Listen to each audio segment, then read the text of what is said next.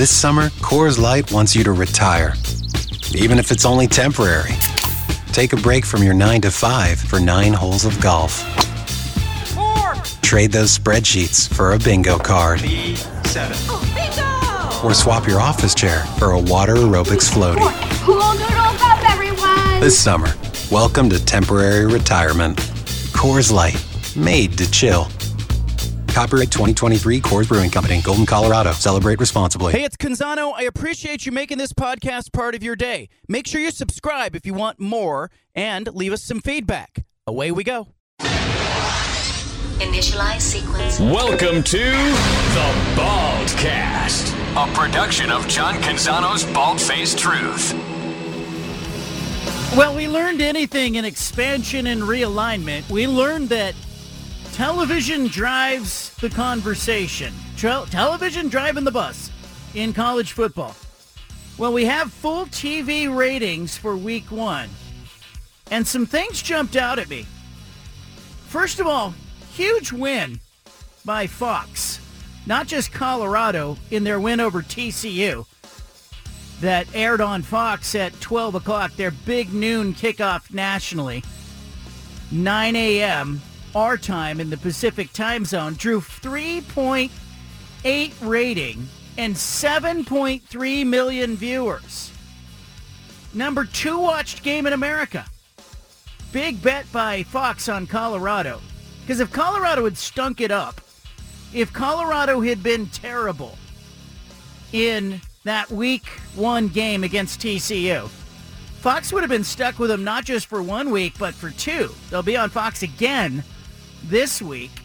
Big bet by the network. Fox going all in on Colorado early and looking pretty smart for doing it so far.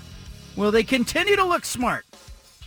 We had some of that discussion on yesterday's show. I feel like the audience is a little bit split on whether or not Colorado's going to be able to keep this up.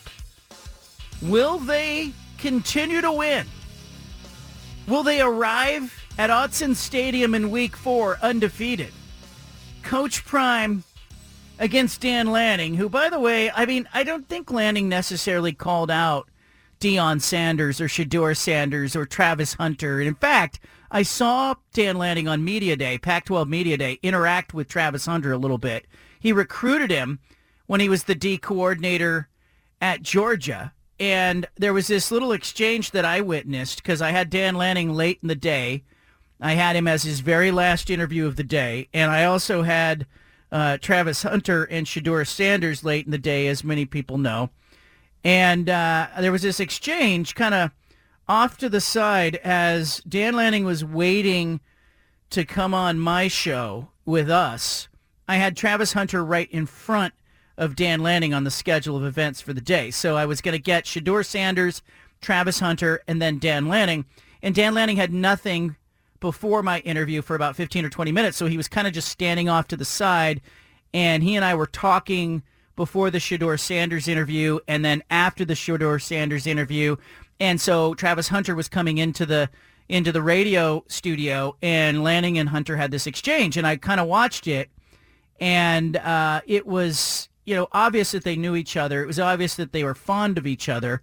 And then I later found out that Lanning had recruited Travis Hunter when he was at Georgia, and I thought to myself, Dan Lanning's no dummy. Like, if things don't work out for Travis Hunter at Colorado, he's obviously going, hey, I'm happy for you, good to see you, all that stuff. But I also think in there and buried in there is the idea that, hey, there's a transfer portal out there, and if you're ever looking for a place to go, I want to maintain a relationship with you. But I don't think Dan Lanning necessarily called out the Colorado regime.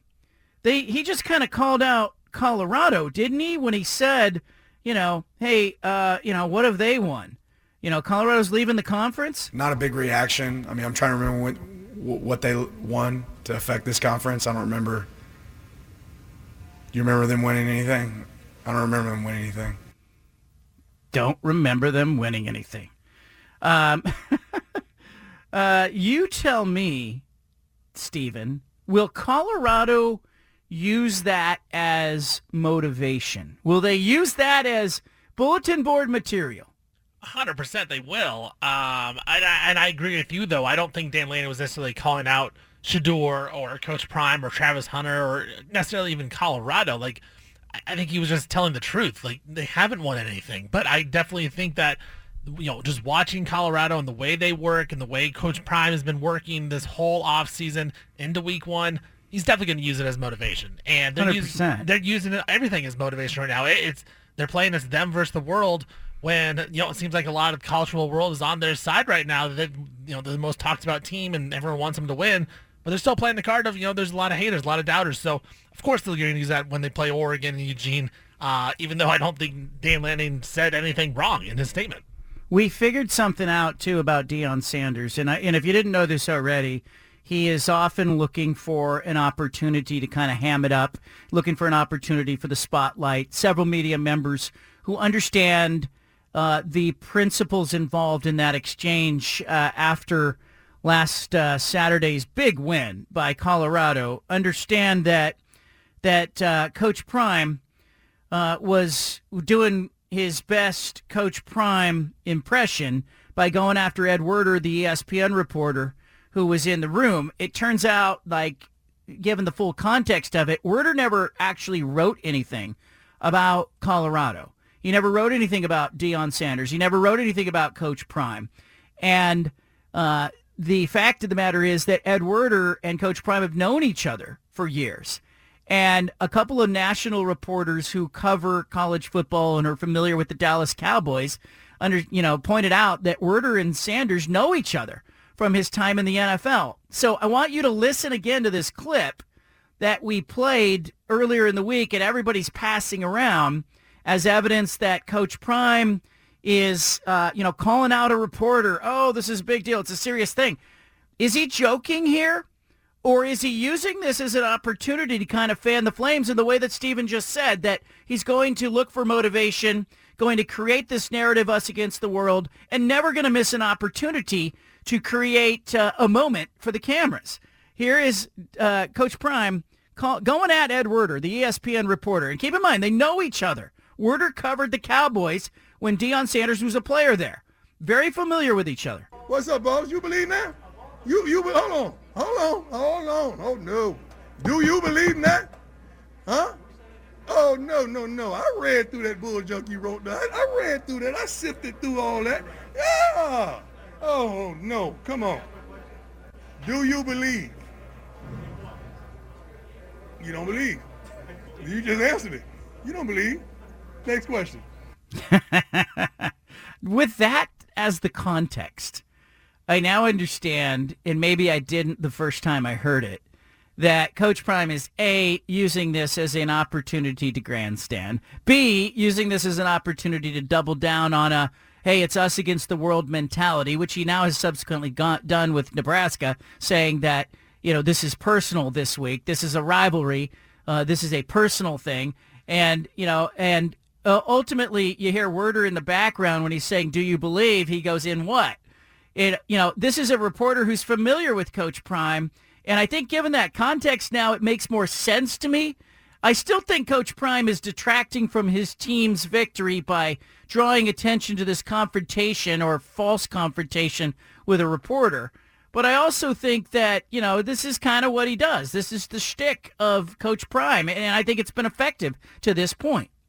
Yeah, no doubt. And I think that the players have embraced it as well, that no one believes in them, and they're their own little universe out there in Boulder. And I think all the players, not only Shador and Travis Hunter, but even the other guys, Dylan Edwards, just everybody on that team has really embraced, like, no one believes in us. And I do think it's good. And I do think that, for a team like Colorado who's coming off a one-win season, they needed something like that to really jumpstart their program. Now, is it almost to the point where now we're overreacting and we're going to overrate this Colorado team? I think we're getting close to that, and we'll find out how it is in week 2. I don't know. Wait a minute. Are you saying now that initially they were undervalued and now they're overvalued? I am saying that already. It's week 1. And the fact that that game, Colorado-Nebraska, has been bet on more than 14 NFL games. Like, it would be one of the highest bet games in Vegas right now in the NFL.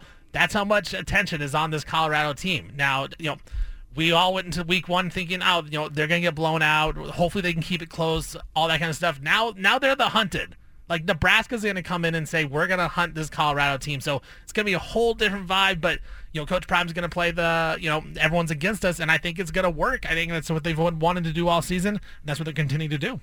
I think it's going to be really interesting to see how they react with this Nebraska team. I was not really impressed with Nebraska. I was watching them, and they played a pretty pedestrian game against Minnesota in which, there just wasn't a lot of electricity to it. It was kind of the antithesis of the Colorado game with TCU that drew all of that energy. There was just a lot of energy around that game. Like, win or lose, I think we were going to walk away going, wow, that was a really impressive sort of display, a very entertaining game, right? Win or lose. And 7.3 million people watched it, and it was a big draw for Fox. Only Florida State LSU drew a bigger audience, 9 million viewers on ABC, and that's an ABC audience. And oh, by the way, the Oregon State-San Jose State game on Sunday on CBS, unopposed, on a Sunday, no NFL action, no college football action, draws 3.2 million viewers. Huge audience, biggest Pac-12 game of the week outside of that Colorado TCU game. So drew better audience than Florida and Utah that played on Thursday on ESPN. So really nice stage for Oregon State. Since we're looking at like what drives the buzz from a television standpoint, Colorado TCU was the biggest Pac-12 game of the week. Then came Oregon State, San Jose State, then Florida, Utah, and everything else pretty much didn't rate because it was either on the Pac-12 network or it just wasn't a very good game. Do you think the Oregon State number has anything to do with the realignment stuff that, the neutral fan may be rooting for Oregon State this season? Maybe, but I think the bigger factor was Sunday, no NFL action, only game on a major linear network, CBS. And so I think if it had been Oregon, San Jose State there, it would have probably drawn a equal or better number. I think if it would have been Utah, San Jose State, it would have drawn an equal or better number. I just think there was enough there with Oregon State. Yeah, there's enough. There's a storyline there, and I think, it's worth watching. But for Oregon State, good on you. Like, you got I think it's the 7th most watched college football game of week one. And, you're behind Florida State LSU, you're behind Colorado TCU, you're behind the Ohio State game, the Penn State game, Nebraska, Minnesota drew a bigger audience, North Carolina, South Carolina drew a bigger audience, and then it was Oregon State, San Jose State. So I think you got to feel pretty good about that if you're Jonathan Smith in Oregon State. But, yeah, there might be something to that. I think nationally it's the question I'm getting. Like, the question that I'm getting is interesting. And I always find it interesting when I travel because let's just say in the 20-plus years that I have lived and worked and covered sports in the Pacific Northwest, let's just look at that time frame. People know where I'm from. People, when I go out to games or I'm going in a stadium or I'm on a plane and they say, what do you do? And they say, oh, okay. The question that I get is always interesting. The first question to me is fascinating. And back in the early 2000s when the Trailblazers were the Jailblazers, the question I got was always about the Trailblazers. It was, what is it like to cover them? What is Rasheed Wallace like? What is Paul Allen like? Aren't you embarrassed of that team? Oh, the Jailblazers. And they'd roll their eyes. And that changed over time. Right around 2005, 2006, 2007, people stopped asking about the Blazers and really haven't come back to asking about it. Just try it yourself. If people know you're from Portland or know you're from the Pacific Northwest, level with me. What do your friends ask you about first? Like, they may ask you about Damian Lillard these days, but the Blazers stopped being the thing that they asked me about. And it started to pivot towards what is it like? What are the Ducks like? What is Phil Knight like? Is Oregon what is that brand like to cover? Is Nike, how pervasive is the Nike thing? I get questions about that. But all of a sudden, in the last month or so, you're right, Stephen, the question has shifted to, the raw deal that Oregon State and Washington State are getting, because everybody's aware of it. Everybody's watched it. Everybody saw the realignment. Everybody knows they got left behind, and everybody knows it wasn't their fault. And so I think that question is going to hang overhead for Oregon State this season. It's going to hang overhead this week as they open their stadium. They're be at home at Reser Stadium with UC Davis. It'll be hanging over their head. Kind of, will they come out and play like they did last week? They were buzzing around like Yellow Jackets on Sunday at Spartan Stadium. And, the best way that I could put it is that they completely subdued San Jose State with, using that alacrity, using that energy, using the focus, the chip on their shoulder, whatever you want to call it. They played with a lot of purpose and a lot of focus, and I thought that was interesting, and maybe it's an opener thing, or maybe, and I'll ask Jonathan Smith that, he's on today's show in the 5 o'clock hour, maybe that's just kind of how they've been practicing, and maybe that's who they are, in part because of the fact that they have been left behind, and they are on a mission to prove to people that they should have been considered and do belong among the top 40 or 50 teams in the country. Well, there is a game this week on Saturday. Washington State takes on Wisconsin up in Pullman, and I'm very interested in that to see how Washington State reacts to that game, thinking, you know what, we got left behind for the Big Ten, and now the Big Ten come to our house. Is there going to be a little extra motivation in that game? Are they going to come out and dominate, kind of like they did last week against Colorado State, kind of like Oregon State did against San Jose State? Is it going to be a little extra motivation? I'm really interested to see that game in particular this week. And they're hamming that one up a little bit. And what I mean by that is, they've turned it into the Mike Leach game. And it's not like Mike Leach getting inducted into the Hall of Fame at Washington State. That's not happening. That will happen at some point, I'm told, by officials at Washington State. But, they're not going to do like the massive Mike Leach celebration. But they are spending this week kind of celebrating the Pirate. And they're going to hand out 5,000 T-shirts to students. And they're going to hand out flags to people coming in the stadium, Pirate flags. And they're going to have a moment of loudness for Mike Leach. They're going to do Swing the Sword. There's just going to be some additional sprinkling of energy and enthusiasm on top of the game. And I think you're right. I think Oregon State and Washington State are pissed off. I don't know if they'll say it. I don't know if Jonathan Smith's going to come on the show and say how, he's mad, he's ticked off, whatever. I asked Chris Peterson about it yesterday when we were recording the podcast episode that I do with John Wilner, and Chris Peterson said, you just tell players, keep improving, keep focusing on what you can control. Don't worry about the things that are out of your control. You say all that stuff, but underneath it, there's 100%, no denying that Oregon State and Washington State got dissed. They got told by the Big Ten, the Big 12, and the ACC, we're not interested in you. We're interested in other Pac-12 teams. You're picked last on the playground. And that has to stick in the craw of the players and the coaches at both those schools.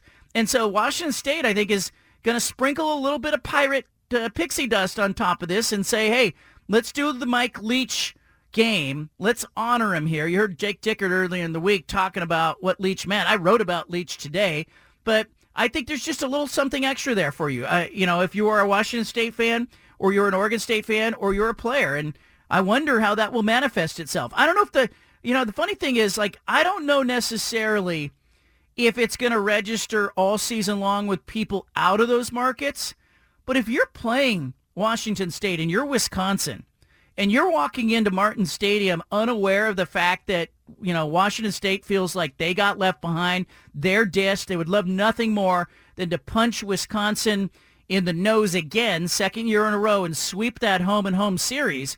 If you're Wisconsin and you're unaware of that, I got to put that on the coaching staff, because they should be aware of that walking into the building, as should every opponent that Oregon State plays this season.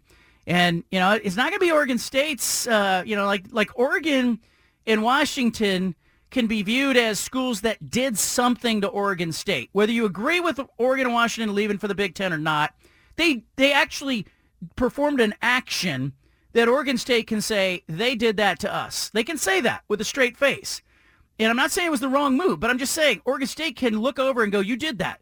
And they can be mad about it. But I'm kind of wondering about the rest of the Pac-12 schools who walk in there going, hey, man, we were happy here. Like Utah. Utah was happy in the Pac-12. This Pac-12 thing was working out just fine for the Utes. They were dominating it. They were winning the conference championship. They were making more money. They were eyeing the playoff. They weren't having to travel all over the country. They were just staying on the western part of the country. Utah was happy to be in the Pac-12. I can tell you, I was talking to officials at Utah throughout the whole process. They were not going anywhere unless they had to run for the hills, and unfortunately they had to. But Utah's going to come to Reser Stadium on a Friday night later this season in Week 5, and Oregon State's going to go, oh, yeah, we were better than you. The Big 12 should have wanted us, and there's going to be that feel to every one of those games, as there will be with Washington State. I'm fascinated by the TV ratings Again, just to summarize, Florida State LSU, 9 million viewers on ABC. Colorado TCU right behind them at 7.3 million on Fox. After that, you have Ohio State Indiana on CBS. That was on Saturday at 12:30 p.m. Pacific time. Then it goes West Virginia, Penn State, Nebraska, Minnesota, a lot of Big Ten feel there. Then North Carolina, South Carolina, which you'd expect on ABC to get a nice audience on Saturday afternoon, 4:30 Pacific time. And then the next highest-rated game was Oregon State, San Jose State. It sort of jumps out at me. All right, leave it here. We got so much to talk about. Punch It Audio's coming up. We will visit with Jonathan Smith, Oregon State football coach, in the 5 o'clock hour. I hope you're here for it. And Spencer McLaughlin will be joining us at 4 o'clock. He covers the Oregon Ducks. We'll be talking about Bo Nix, and we'll be talking about Texas Tech. Leave it here. You got the BFT. Back to the Bald-Faced Truth with John Canzano on 750 The Game.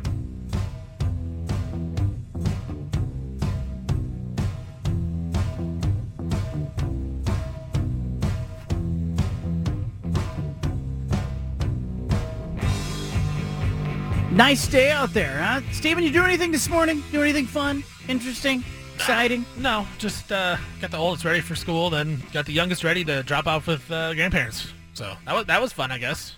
There you go. Yeah. So the older kids are not are just starting school now this week? Yeah. Today was his second day. How'd it go? How did day one go? Day one, went good. He said it was a 9 out of 10, so I can't really get better than that. I like that. I like that he didn't say 10. Because, I'm always looking for improvement. Yeah, exactly. I don't like to give a 10 out, It's hard to get the 10. Hard to get a perfect 10. My oldest, we used to go somewhere and I'd say, what do you think? She'd say 10 out of 10. I'd be like, are you sure? Like, come on, let's nitpick it a little bit. No, but she's a nicer person than I am. So it has to do with then that. It's hard to live up with expectations. You got a 10 in your mind. A lot of expectations to live up That's to. perfect. Can't go all the way there with that. Coming up, we'll be joined by Spencer McLaughlin, top of the hour. He's going to talk about Oregon, or I'm going to pepper him with questions about Oregon. They will play at Texas Tech on Saturday. Curious to see how they perform. I'm going to ask him, too, kind of about Bo Nix. I've been thinking a little bit about where Bo Nix ranks among the Oregon quarterbacks all time. Like, who's the best Oregon quarterback ever? That conversation includes players like Marcus Mariota, Dan Fouts, maybe Joey Harrington's in the conversation. Then maybe there's a Chris Miller in the conversation. But who is the, greatest quarterback of all time, and where does Bo Nix rank are two different questions. Like, on what stratosphere is Bo Nix right now? How much of it has to do with big wins and the lack of big wins maybe in Bo Nix's season a year ago? Like, he didn't win the Washington game. I shouldn't say he lost it. He didn't win the Washington game. He didn't win the Oregon State game. He won the bowl game. But I think there's some opportunities this season for Bo Nix to get quality victories like USC at home, Washington on the road, Oregon State at home, Utah on the road. Certainly bigger opportunities for Bo Nix. And can they get to a championship game, conference championship game? Can they get to Vegas? And oh, by the way, Stephen, I've been thinking about this. If Oregon State and Washington State go after this, really try to rebuild the Pac-2, do they hold a conference championship game if they go as a two-team conference in 2024? Think about that. Okay, I'll think about that. Do they just go, hey, we'll see you in Vegas at the beginning of the year, and then go out and schedule like their independents, play each other maybe twice? It's a possibility. Like, everything's being unpacked right now by the attorneys, but I was just thinking, like, do they hold a conference championship game if it's just the two of them? And they go, okay, best two teams get to Vegas, and they end up playing there. I like that. I do like that. Kind of a culmination of the season. Like, hey, we're in this together, guys. Like, we won't leave each other. I do like that. We'll have more on that in the coming days. I'm trying to drill down on that and figure out what the attorneys are looking at as they are probing in the Pac-12 conference. On that note, we're going to play some Punch It audio. We interrupt this broadcast with a special announcement from the Bald-Faced Truth Headquarters. Hey, we're all about truth, justice, and the American way here, okay? Which is why we've spanned the globe and pulled the top audio cuts of the day. You're going to hear little snippets of sound. Hey, it's time for Punch It Audio. Presented by First Call Heating and Cooling. Well, let's start with Coach Prime. Tom Brady said he loves seeing Deion Sanders and Colorado have success in Week 1. Here's Tom talking about Coach Prime. Punch it. It was pretty great to see this last weekend. Deion and Shador out there at Colorado balling. And talk about a father-son duo. That was so cool to watch. And, you know, it's what life's all about, man. He goes from Jackson State. Deion's never been a coach. Jackson State goes to Colorado, gets off to a great start. You know, I saw his pregame speech. I was ready to run through, my iPhone. He's just doing great things. So it just speaks to great parenting, really caring about your kids. And we had great parents, and to keep seeing stuff like that, that's what I love to see. Tom Brady texted Shador Sanders after the game, told him 3 words: don't be satisfied. On that note, Rich Eisen talking about the NIL gains that were made by Colorado in Week 1. Shador Sanders, one of the big winners, 510 passing yards. But what did he gain in NIL value? Here's Rich Eisen. Punch it. From a site called NFL Rookie Watch, saying that since Shador Sanders popped up 510 yards on TCU, he's gained $2.5 million in NIL money. He's now making $3.8 million, which is $2 million more than Dak's base salary this year. $3 million more than Burrow's base salary. And again, base salary, is just accounting. Yeah. Still. But it's still jarring to see. And obviously being Deion's son, balling out helps. But bottom line is Deion can go to a bunch of kids and say, your name here, your name here. Come to Colorado, your name here. He can do that for now. I think you need a bigger sample size to recruit like that over the course of a season. I also think some of this has to do with the fact that this is new, this is exciting, and this is brought to you by Coach Prime and his sons. Let's not forget Shiloh, his other kid, on the other side of the ball. But it's a great point by Eisen that, there's more here than just wins on the field. And in fact, all the wins by Colorado to this point were off the field. Rick George, the athletic director, telling me, hey, not only did they sell out season tickets, not only did they sell out the spring game, like their social media mentions, their inquiries and applications for enrollment, their website traffic at the university, all that stuff is up 100%, 200%. So there's a halo effect to all of it that we're watching. And I do think it's very interesting with the NIL stuff how, numerous guys came back this season and could have been a draft pick in the later rounds, 3rd, 4th round. Bo Nix, Michael Penix Jr. decided to come back because of NIL, and that's why they're getting some money now. So it seems like it's going to elevate the college game, but it also is making it so it is kind of minor league NFL, and that's where we're going to those 2 big giant conferences. On that note, that's really helped at one position, quarterback. Caleb Williams, Bo Nix, Michael Penix Jr., Cam Rising. A lot of guys came back. Joel Klatt talking about why that makes the Pac-12 dangerous. Punch it. The quarterbacks in the Pac-12 make it the deepest conference in the country. So then the question becomes, can they make the playoff? Well, I didn't say that they were the most elite conference. I don't know what they're going to be at the top end. I'm nervous for that conference because they could just beat themselves totally up. Everyone talks about that. Their schedules are brutal.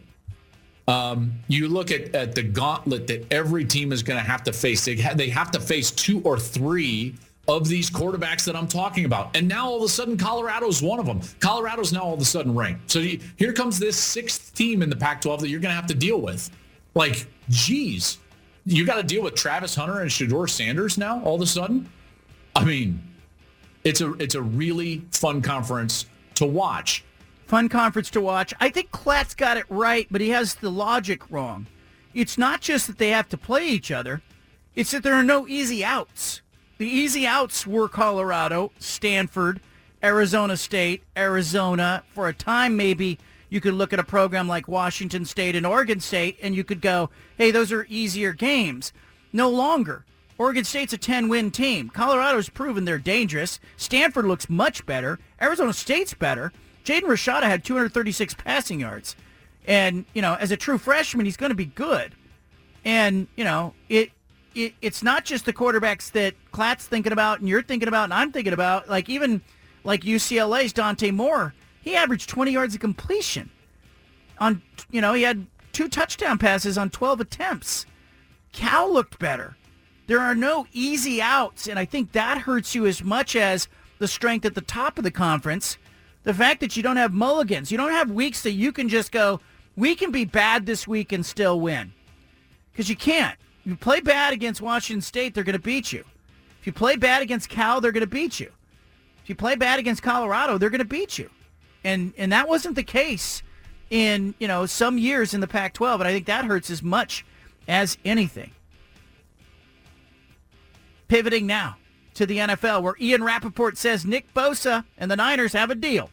5 years, $170 million. Punch it. The holdout for Nick Bosa, the reigning Defensive Player of the Year, one of the best players in football, regardless of position, is over. He gets a big, fat new deal and becomes the highest paid defensive player in football. Listen to this. He gets 5 years, $170 million. That is a $34 million a year extension. Just a massive deal for Nick Bosa, who went out and played last year without an extension and really became the best defensive player and earned every bit of this money. He eclipses Aaron Donald's deal. Just a massive, massive leap forward. As far as more details, he gets $122.5 million in overall guarantees, and the team agrees to waive all fines that he incurred while holding out, which they are allowed to do because it was on his rookie contract, because it was on his 5th-year option.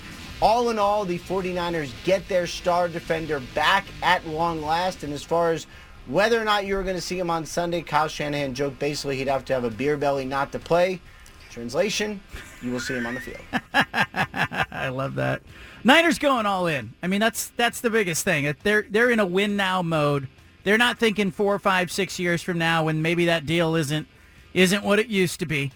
But it's a 5-year extension that's worth $170 million. When you add in his 2023 salary, $18.9 million, 6-year deal worth $188.9 million, works out to $34 million per year in new money, true 34, since the deal includes a 17th game check. So, we'll eventually figure out if this is a good deal or bad deal, but if he stays healthy, good deal for Nick Bosa, good deal for the Niners, but it obviously points to San Francisco being in win-now mode. Well, it's been proven in the NFL, when you got a guy in a rookie contract at quarterback, like Brock Purdy, that's when you spend everywhere else, right? And so you're right, the Niners are going all in, saying, we got the quarterback on a cheap deal, let's get everyone else involved, this is a year to go in and try to win a Super Bowl. It was a deal that had to be done for the 49ers, so good for Bosa, good for the Niners to get that done. Kind of feels to me that they're saying here, we've got a 2-year window. We're going to try to win a Super Bowl in the next 2 years and then deal with Purdy after that. Texas Tech coach Joey McGuire talking about the Oregon Ducks. Texas Tech lost to Wyoming in the opener. They'll be hosting Oregon, 4 o'clock Pacific time, Saturday in Lubbock, Texas. Punch it. Taking on a great team, Oregon Ducks. Got to watch a lot of film of them from last year, and then, of course, on Saturday they're a really talented football team, and so it's going to be a great test for us. Don't know Coach Lanning very well. I met him at the draft. He had a corner drafted last year, and know a lot of people that do know him. Great guy. He's done a phenomenal job. Last year he did a great job year one, and he and I are sitting in the same boat year 2 at our schools. I do know their offensive coordinator really well. Will is a Texas high school football coach. He was at Lake Travis, was at UTSA as their offensive coordinator, did a phenomenal job with them. I mean, you're talking about extremely talented team. We're looking at the numbers of snaps that they've taken. They're one of the few teams probably in the country that are a little bit older than us. Got a great quarterback, an NFL quarterback in Bo Nix. Got an NFL running back, and Bucky, number 0, Bucky Irving, and then they've got an NFL receiver. I know that they have other NFL players on offense, but, man, those 3 guys really stand out. It'll be a big game for Texas Tech as they have to try to right the ship. They had high hopes coming into this season. Their over-under win total was sitting around 6.5. And a lot of people had them down to win that game in Laramie. They lost it. It was a big win for Wyoming. And Texas Tech now facing, after, blowing a 17-0 lead and losing to Wyoming, facing what amounts to a little bit of urgency in Lubbock. And we heard from Bruce Barnum on yesterday's show. Portland State coach, he predicted, and he's good like this. He's always been good to us like this. He told us last season when they played Washington, he said, they're coming off the Jimmy Lake year. They play Washington in the opener, and he came on the show and he said they're good. He said they're going to compete for a Pac-12 championship, and everybody rolled their eyes. And Michael Penix Jr. in Washington indeed competed for a Pac-12 championship. Now, Barnum came out of the Oregon game after losing 81-7 and said he believes Bo Nix's going to be on the sideline in a baseball cap smiling in the fourth quarter. Like he'll be yanked early. So he's predicting Oregon in a blowout. Keep an eye on that. Do you think the fact that Joe McGuire was so familiar with Will Stein has any effect in the game plan that they know, comfortable with what he's want to run, so how to guard it and everything on the defensive side? I don't know, because a lot of what, Dan Lanning, when I asked him about his hire of Will Stein a couple of times, even before he had hired him, I asked him, what are you looking for? And he said, I'm looking for somebody who's going to do what we want to do and add some twists. So Oregon kind of had an idea of what it wanted to do on the offensive side. I think Oregon, I don't think we saw anything from Will Stein in the opener. Like, Oregon just played it vanilla. Handed the ball off. Wasn't a lot of motion. I don't think they opened the playbook at all. So I don't think Texas Tech has any idea what Oregon's going to do on offense and what they're going to look like. I think they just got to kind of look at the vanilla coverages on defense and the vanilla playbook. And meanwhile, Texas Tech was like, how deep into the playbook did they have to go in a double overtime trying to pull out a win? Like, I think Oregon has a pretty good idea of what Texas Tech is going to do. I think that plays a factor. Will the heat matter? Will the environment matter? I don't know. But I think big advantage to Oregon in the way that week one unfolded. Oregon not having a bunch of injuries. Oregon also getting some guys to get some light work and then get on the sideline and then turn the focus to Texas Tech. Duke's quarterback, Riley Leonard. I don't know if people saw this. Duke beat Clemson on Monday. Riley Leonard, the quarterback, engineering a 28-7 win over Clemson. Big upset.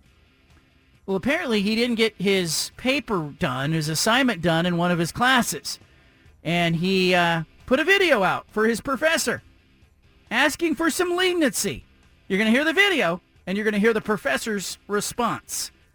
Punch it. Professor Taylor, if you're seeing this, please let me turn in my homework late because it's due tonight, I think at 12, so it may already be 12. Hey, Riley, great game last night, man. It was so exciting. Congratulations to you and all your teammates. But Wesley Williams and the other linemen who were in the class, they said they prepared ahead and did it ahead of time, so why didn't the quarterback? So no way, man. No extension. Professor Taylor not giving an extension to the winning quarterback. This is the most Duke thing ever. Also, why didn't the quarterback is pretty saucy from the other players on the Duke roster. But also saw on Twitter, saw on social media that the professor's ratings, you know how you can rate your professor? He's getting destroyed by other students at Duke on the rating system. It was a hilarious comeback by Professor Taylor there. I loved it. It sounded like it was in jest, all in fun. But yeah, if I was in his class, I'd vote him down too. Can't be messing with my quarterback. We need the quarterback. Just beat Clemson. And by the way, you can't do that publicly and expect to get away with it. Right. Like, you could do it. I think you could pull that off if you reach out to the professor privately and the professor's like, hey, there's no public eyes on this. Okay, I'm going to have a different response. But if you're going public with that, everybody's going, ooh, what's Professor Taylor going to do? Professor Taylor's going to clap back. That's what he's going to do, and he did. Up next, we'll talk about what a good encore performance would be for DJ Uiagalelei. Plus, we'll talk Texas Tech with Spencer McLaughlin. He covers the Ducks. Anna will be along in the 4 o'clock hour and for the 5 at 5. And then Jonathan Smith, Oregon State football coach, will take us home in the 5 o'clock hour. We'll talk to him about opening Reser Stadium, his thoughts on DJ and what Oregon State can do better. Leave it here. You've got the home of the truth. Back to the Bald-Faced Truth with John Canzano on 750 The Game. Pac-12 undefeated, 13-0. Pac-12 teams won their games, won their opener. Everybody won their opener, as we know. But did you know how long, Stephen, it had been since everybody won their opener? Do you know what the history is when it comes to that stuff? No idea. No idea what that would be, John. I would love to hear. So I'm going to read a stat provided by the Pac-12 conference here. First time since 1932 that every Pac-12 team won its opener. Talk about history. First time since 32 that they won their openers. They are now playing 7 Power 5 conference teams in week 2. So keep an eye on that. How long can this conference stay undefeated? You've got games like Washington State hosting Wisconsin. You, of course, have a program like Oregon going to Texas Tech. You have Oregon State at home against UC Davis. You've got Arizona State playing Oklahoma State. Cal's playing Auburn. There are some opportunities for the conference, and certainly we'll see where they stand at the end of it. One of the things I've been thinking about as it pertains to week 2, as we turn the page, is DJ Uiagalelei in Oregon State. He became the first Oregon State quarterback since at least 1996 to throw at least 3 touchdowns and rush for 2 touchdowns in the same week. He was phenomenal. And if we're keeping Pac-2 records, this was a Pac-2 all-time record. He counted for 5 touchdowns. But what can DJ do in week 2 as a step forward moment for a quarterback that we're all kind of watching and saying, hey, Oregon State has hitched its wagon to DJ. What can he do this season? As he goes, the team goes. It's not quite that simple at Oregon State, is it? They run the ball, they play defense, and they really just ask the quarterback to make some plays and hurt the other team. But I feel like DJ is the kind of quarterback that can take some strides. And I watched the offensive play calling in the opener against San Jose State, and I was struck by something. I was struck by the fact that it was pretty bland. It was pretty basic. It was pretty vanilla. And I think Brian Lindgren, the offensive coordinator, was trying to give DJ a game plan that he knew he could execute, that he knew he could complete 70% or better of his passes, and he did, that he knew he would have some big success in, had some shots down the field, not too many, but had some shots down the field, had a lot of intermediate routes and underneath stuff. It was just a very nice game plan for DJ. So what am I looking for as a step forward moment in week 2 from DJ Uiagalelei? Well, I'm looking for him to make his reads a little quicker. I still felt like he was thinking a little much and not reacting. There were some moments in the San Jose State game where I saw him waiting for a receiver to be open before he released the ball instead of throwing him open, so to speak. And so I think there are some opportunities, especially against a Big Sky Conference opponent, especially at home at Reser Stadium, especially game under his belt, for DJ to take a step forward in his progression. Because as much as we want to say that Oregon State will run the ball and play defense, there's going to come a point this season where they're going to need their quarterback to go win a game. And they didn't have that last season. Ben Goldbrinson was fine managing the offense, went 7-1. He deserves a lot of credit. Chance Nolan had a shaky start. It's been some time, or if not ever, in the Jonathan Smith era at Oregon State where they've had a quarterback capable of coming in and going and winning a game, and I think they have that right now in DJ. So I'm looking for in this UC Davis game little less hesitation, a little more fluidity to his game. I'd like to see him throwing guys open. I'd like to see him stretch sort of the limitations that we saw on him in week 1. I thought he was at his best in week 1. He was very calm. He made the right throws and the right reads. I saw him in the run game get to the line of scrimmage and change the play a couple times. He looks like he's confident and in command of what's going on the field. And that's new at Oregon State. Like, we haven't seen a lot of that in the Jonathan Smith era. But I still just want to see just a little more of a smooth feel to DJ's game. I want to see him also when he's hitting running backs who are coming out of the backfield or the short passing game. I want to see those passes delivered sort of in rhythm, There were a couple of times where, he hit a receiver up high. The receiver had to go up, catch the ball, ended up getting tackled and came up short of the fourth down conversion. And I think it was the placement of the ball that was the problem on that throw. And I saw that out of the backfield as well. He was hitting running backs out of the backfield, little low one time, high another time. I'd like to see him be a little more accurate with those easy throws and just more fluid in general. Little mechanical sometimes, as I think he's overthinking, maybe wanting to make sure he's making the right read, the right throw. And some of that is probably because he is still fairly new to the offense. He was there in the spring. He's learned it. But it's time for DJ to kind of, against an opponent that maybe will slow down a little bit. Big Sky Conference, UC Davis, at home, big crowd. Like to see DJ just be a little smoother. That's what I'm looking for. Steven, what are you looking for? Yeah, I agree with all those points. And it goes back to what I said last week, and that's to not overcomplicate the game. It's to make the easy plays. It's to make the plays that he has to make in order just to help Oregon State not make the mistakes. That's all I want to see out of DJ. They don't need him to throw for 400 yards like you said before. They just need him to be steady and to keep control of the offense. I think that they do that. I'm going to be happy once again, because DJ's one of these guys, 5-star guy. You want to see how long he can go without saying, hey, it's about me. And it seems like he can do this and just playing within the offense. Yeah, and I think Oregon State, there's some programs, like you see Shedeur Sanders throw for 510 yards. And you see guys like, with other teams like Cam Ward, 451 passing yards. Like, they need to do that in those offenses. In Oregon State's offense, they're going to run for a ton of yards. They need DJ to hurt the opposition when they put, 9, 10, 11 people in the box. And, I would expect him at the end of the year to be averaging like 265 yards passing per game, and they'd be happy with that.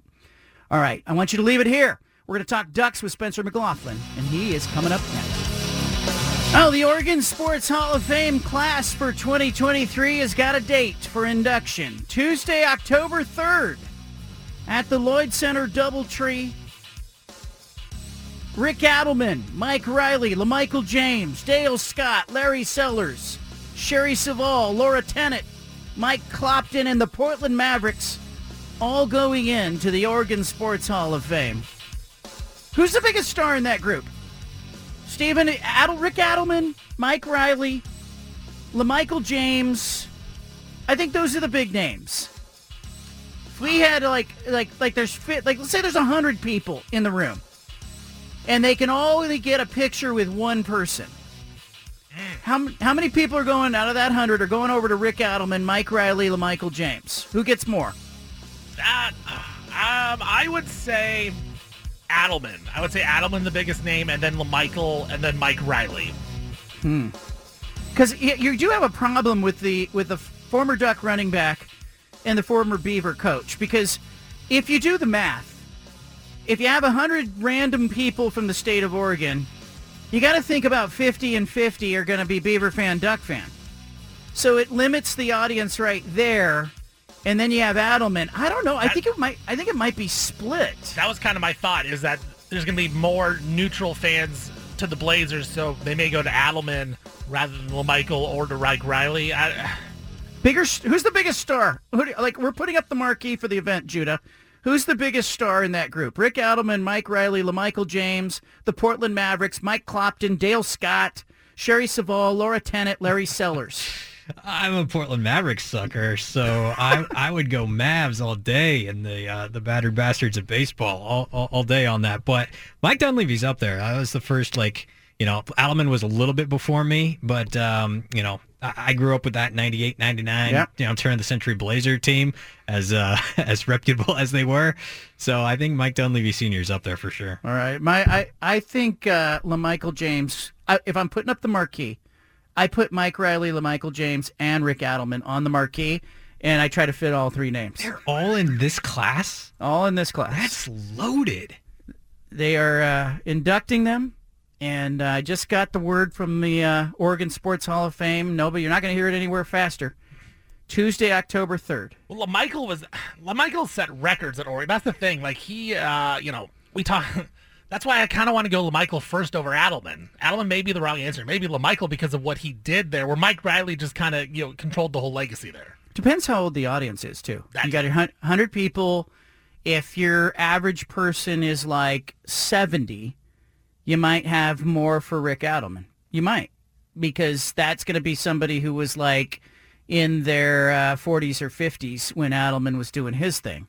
Mike Riley, Beaver fan, diehard Beaver fan's going to love that. And Michael James, diehard Duck fan's going to love that. Dale Scott getting no love from the audience today. Former Major League Baseball crew chief and umpire. He's going in the Hall of Fame as well. So good class. I've tweeted it out if you want to see it. On that note, I want to go to Spencer McLaughlin. He is an insider covering Oregon football. He hosts a podcast, Locked on Ducks, Locked on the Pac-12. I have a question for him. Biggest star in that group. We can only put one name on the marquee. Whose name are we putting up there? Well, I'm a young guy, John, so I'm going to go with Michael James. That's my favorite Oregon football player ever, but you won't hear me underselling Dale Scott, who I met at an Oregon tailgate down in Eugene many, many years ago, and I thought was a wonderful guy, and told me an awesome story about an experience he had with Boston Red Sox fans at Fenway Park, and some unsavory words that were sent in his direction after a stint behind home plate. So those were the two names that stood out the most to me. Mike Riley, of course, I grew up as a kid watching the Ducks and rooting for them and going against Mike Riley teams, and they were nothing but pesky and well-coached and had some really good players. So definitely some heavy hitters there. But you said not a lot of love to Dale Scott, and I thought to myself, well, goodness gracious, we can't let that happen. Can't let that happen, yeah. All right, let's talk a little bit on that note. If we're going to talk legacy, and I want to start this conversation by talking a little bit of legacy, Oregon's had some really good quarterbacks that have played at Oregon and gone on to the NFL, and there's some guys of, yesteryear of the 60s like Bob Berry, obviously Norm Van Brocklin. You go back to, you can go back to Dan Fouts, Akili Smith. You can bring up Dennis Dixon and Justin Herbert, certainly, Joey Harrington, Marcus Mariota. What are we going to do with Bo Nix? Where is he right now in the stratosphere of quarterbacks who have played at Oregon all time in your mind, and what's the ceiling for him? Well, I think he's certainly a lot closer to the top than the bottom for sure. And if you look at transfer quarterbacks that have come in the last 7-8 years for the Ducks, Dakota Prukop is at one end, Vernon Adams and Bo Nix are certainly at the other end of it. And I've heard Duck fans for the last couple of years clamor for developing a quarterback and recruiting a guy, and then at the same time the narrative flips on Ty Thompson when he doesn't work out right away. And I thought Ty Thompson showed some real signs of growth and promise in that game. Granted, it was against Portland State, but for Bo Nix, I think in the minds and hearts of Oregon fans, I don't know if you can get above Marcus Mariota and Justin Herbert, not just because both will have started at least one more season than Bo did for the Ducks, or will have done by the time his career ends after this season. And Mariota, the first Heisman winner, Herbert, the hometown kid from Sheldon, and then with a Rose Bowl win. I think it could depend on, where Bo Nix leads this Oregon team in 2023, how he plays and how he performs. But where he really won me over last year, John, was that game against Utah. I mean, there are a lot of quarterbacks in the country, and I couldn't have blamed them, who would have sat out not just a Power 5 football game, but against one of the best defenses in the country year in and year out in Utah. And he went out there on one leg, and he gave us everything he had. And I think he won over a lot of Oregon fans that day. He certainly did it sooner, but I think all time it's a tough list to crack. I have an affinity for Darren Thomas, like few people I know. I think he's probably the most underrated Oregon quarterback, maybe player, in my lifetime for the Oregon football program. Like that guy's football IQ was just off the charts, and all he did was make plays, run the offense, do whatever what needed to be done. And he won 23 games in 2 seasons, and that's going to be a tough benchmark for Bo Nix to reach this year, though perhaps not an impossible one. So those are the guys that right now I'd say off the top of my head would be squarely above him for me. Mariota 1, Herbert 2, and I'd have Darren Thomas 3. If Bo gets us to the playoff, then maybe he could work his way in there, because he and Thomas would both have started 2 seasons for the Ducks. But those are the 3 guys that I'd put ahead of him right now. And then you go back before my time, and you're talking about guys like Joey Harrington, Akili Smith. It becomes a pretty tough list to crack inside the top 5. for people who are on carpool duty tonight, who will just be kind of, meandering around as they're taking their kids to practices or picking up, they may hear this conversation and they may go like, hey, what are we talking about? If the guy wins a Heisman Trophy, doesn't that put him in the room with Mariota? Doesn't it put him in front of Herbert? Doesn't it put him in front of Joey Harrington? It certainly would bolster his argument. You have to look at the likelihood of that actually coming to fruition. If he were to win the Heisman Trophy, to me that means Oregon has made the college football playoff. And yeah, that might leap him in front of Darren Thomas in the eyes of some. But, Thomas competed in a different era. And again, I might be higher on Darren Thomas than a lot of other Oregon fans that are out there. I grew up with him, and he was so awesome. And, there was a whole debacle and controversy with Masoli leaving the team, and we didn't know what was going to happen. And Thomas came in and put our fears to rest pretty quickly when we walked out of Tennessee in 2010 with what was, I think, like a 42-13 win or something like that. And Thomas played well. So I think he can certainly elevate his status in terms of where he ranks in the all-time Oregon quarterbacks list.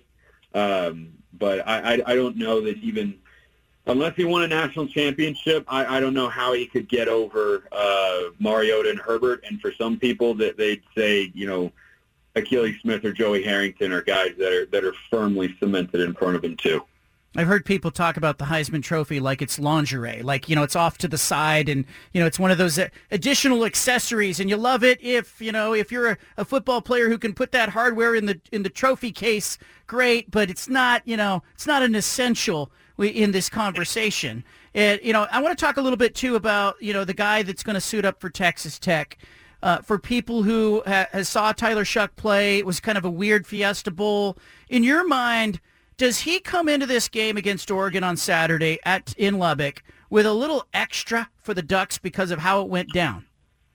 I don't think so, no, because that was a different staff that, deemed him not successful enough to be the starting quarterback. That entire coaching staff and most of the players, frankly, have gone in different directions for various reasons. And I think for Shuck and what we learned about him at Oregon, I don't think he's somebody who thinks that way. I'm sure he does a little bit, but I don't think it's a driving factor for him motivationally to try and put on a good display this Saturday in Lubbock. I think his focus is, hey, our team's 0-1, and we were not expecting to be 0-1, and we shouldn't have been 0-1, and he's going to do everything that he can to get them back in playing the sort of football people thought they were capable of before the season started.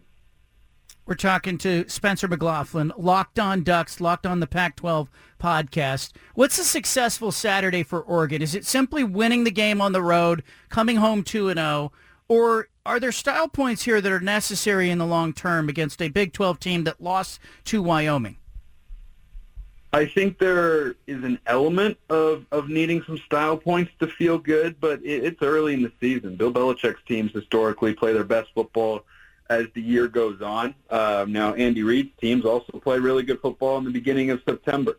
They also tend to play really good football in November, December, January, and February, too. So that's kind of a moot point there. But I think for the Ducks, I'm watching the defense more than the offense. I really feel confident about what Oregon brings to the table offensively. I thought Will Stein did exactly what we wanted him to on Saturday against Portland State, and I think he's got plenty of talent, plenty of weapons, and experience as a play caller to go in and put up points on a Texas Tech defense. They'll present more of a challenge than Portland State did for sure. But if this is a game, given what we saw in Laramie on Saturday, Tyler Shuck threw the ball 47 times and he was sacked 3 times.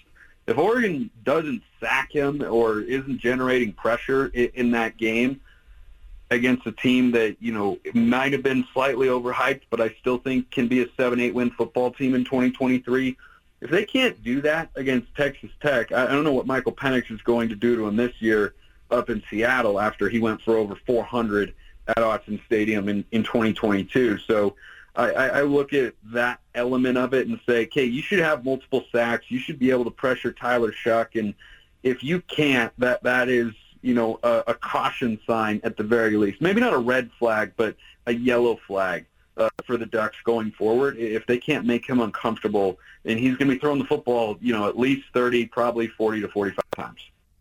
Spencer, Dan Lanning, you look back at last year and you say 10 wins, nice start, nice season, but then you look at the losses to Washington, the loss to Oregon State, the Utah game, you give them because they MacGyvered their way through that, but I feel like he's got something to prove this year, and this is one of these games. Am I putting too much on this game? It's one of the games. I don't think it's the game that's going to define it, but it's certainly one that you would like to see Oregon be able to go down and win and not have to sweat it out in the very final moments and rely on a missed field goal or a fourth down stop or something like that. I think Oregon will be able to go down to Lubbock and come out with a victory. I think that, what we saw during the 8-game winning streak is a lot closer to what the Oregon team was a year ago than what we remember most memorably in the worst way, which is the collapses against Washington and Oregon State. So I think that the Ducks will be able to go down and do it. But, if they go in and lose this game, it's not great, but you can't define an entire season in 1 week. You have to look at the entire body of work. And, for Oregon fans, it's the most memorable part of last year were the bad parts. And it was the not being able to stop the run against the Bees, not being able to stop the pass against Washington, not making adjustments in either game defensively. And I think Oregon fans really easily, and I've fallen victim to this for sure, because it's really easy to do. And, as humans, I think we're more inclined to focus on the negative than the positive. We don't think about all the positive things, which is, hey, Drake May's an NFL quarterback, and we didn't let him score a touchdown in the second half. Hey, Utah the previous year had thumped us twice in 2 weeks. We held them to 10 points with our defense and gifted them 7 points with a stupid play call on offense. Those are the sorts of things, the 8-game winning streak where you won games comfortably that you had to sweat out the year prior. There were a lot of encouraging signs for Dan Lanning as a coach. I don't think his season is, defined as a head coach or, one way or the other for good or bad down in Lubbock on Saturday. Yeah, I think it's really an interesting thing that you get caught up in the Pac-12 on not having a margin for error. And this year, you've got 5 or 6, maybe 7, if you include Colorado and UCLA, really good teams that could all beat each other. And I kind of feel, Spencer, that it puts you in a position where none of these good teams can afford a loss in a non-conference game. You can't afford to lose if you're Utah at Baylor. You can't afford, if you're Washington, to go to Michigan State and lose. You have to hold those games, and, if you're going to have a mulligan, keep it for a Pac-12 game.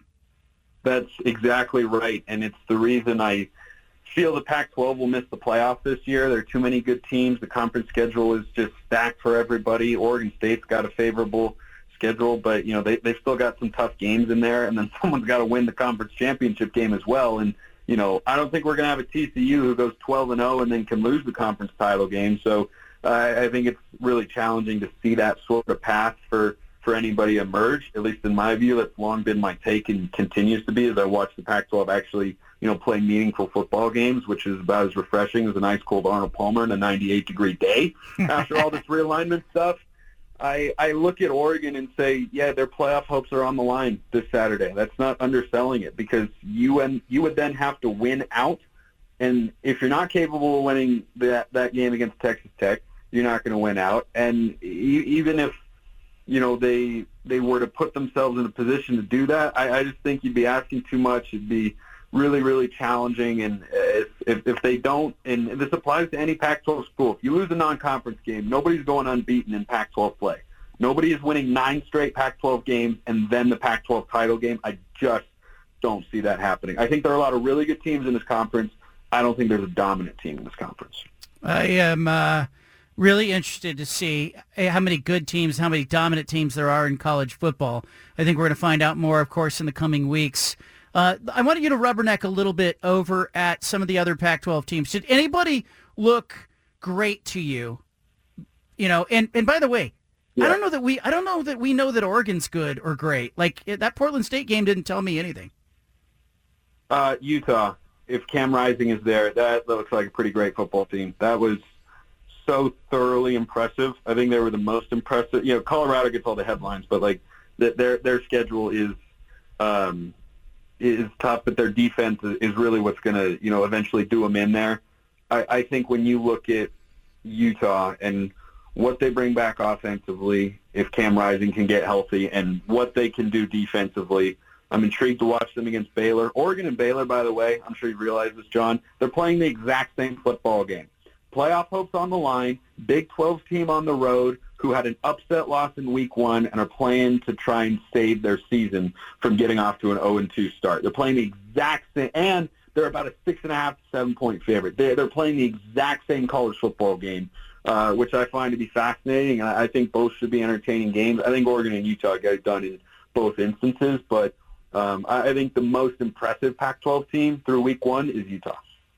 There it is, Spencer McLaughlin, Locked on Ducks. You'll hear him here on this show occasionally throughout the season. You can also read him at 750thegame.com. All right, coming up, Anna's going to pop into the studio, but there's some things that I want to talk about on today's show. Among them, like Caleb Williams. His dad gave an interview with GQ magazine, said he might be better off going undrafted rather than being the number 1 pick in the NFL draft.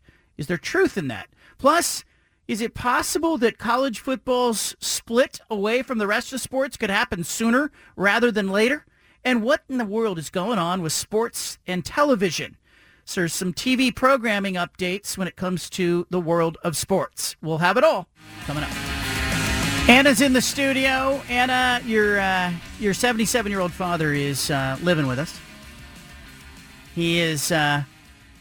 The room that he stays in is on the other side of the studio. Do you think he hears the show throughout the day? Do you think he's listening to the show? I don't know. He's a little hard of hearing, and so that might serve him well in this circumstance. I don't know, though. He tells me sometimes you're in there working hard. So I don't know. But how's that been for you? How's it been to have Dad around? It's great. I think a lot of people can relate to the idea that if you've got elderly parents or loved ones that are at a stage of life where things are just not as easy. And he was widowed a few months back. My stepmother passed away from cancer, and he was living in Taiwan.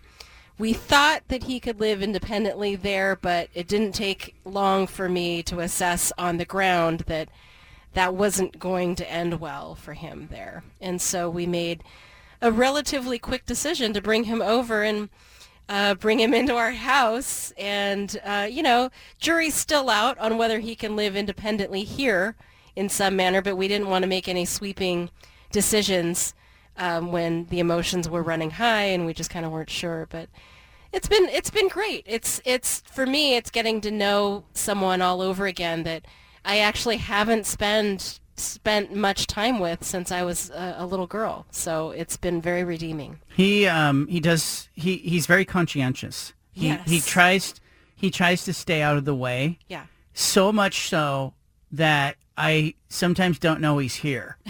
He is really tries to he kind of just moves around like he's he's literally a ninja. Who I don't see him, I don't hear him, and then all of a sudden he's in the room. I'm like, whoa, he would have got me. You know how you have some house guests when they're staying with you, they don't tread lightly, it's clear they're present.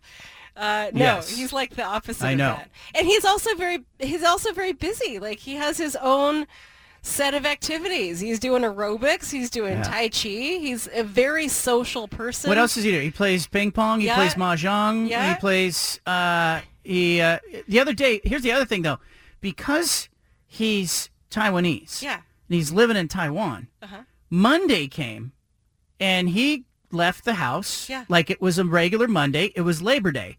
He didn't know it was Labor Day. He walked over to the senior center. He walked a mile, and then you caught him walking back, because it's closed. Yeah. Nobody bothered to tell him it was a holiday. He's like, what the hell? They have a holiday here for people who work? That was our bad. My bad.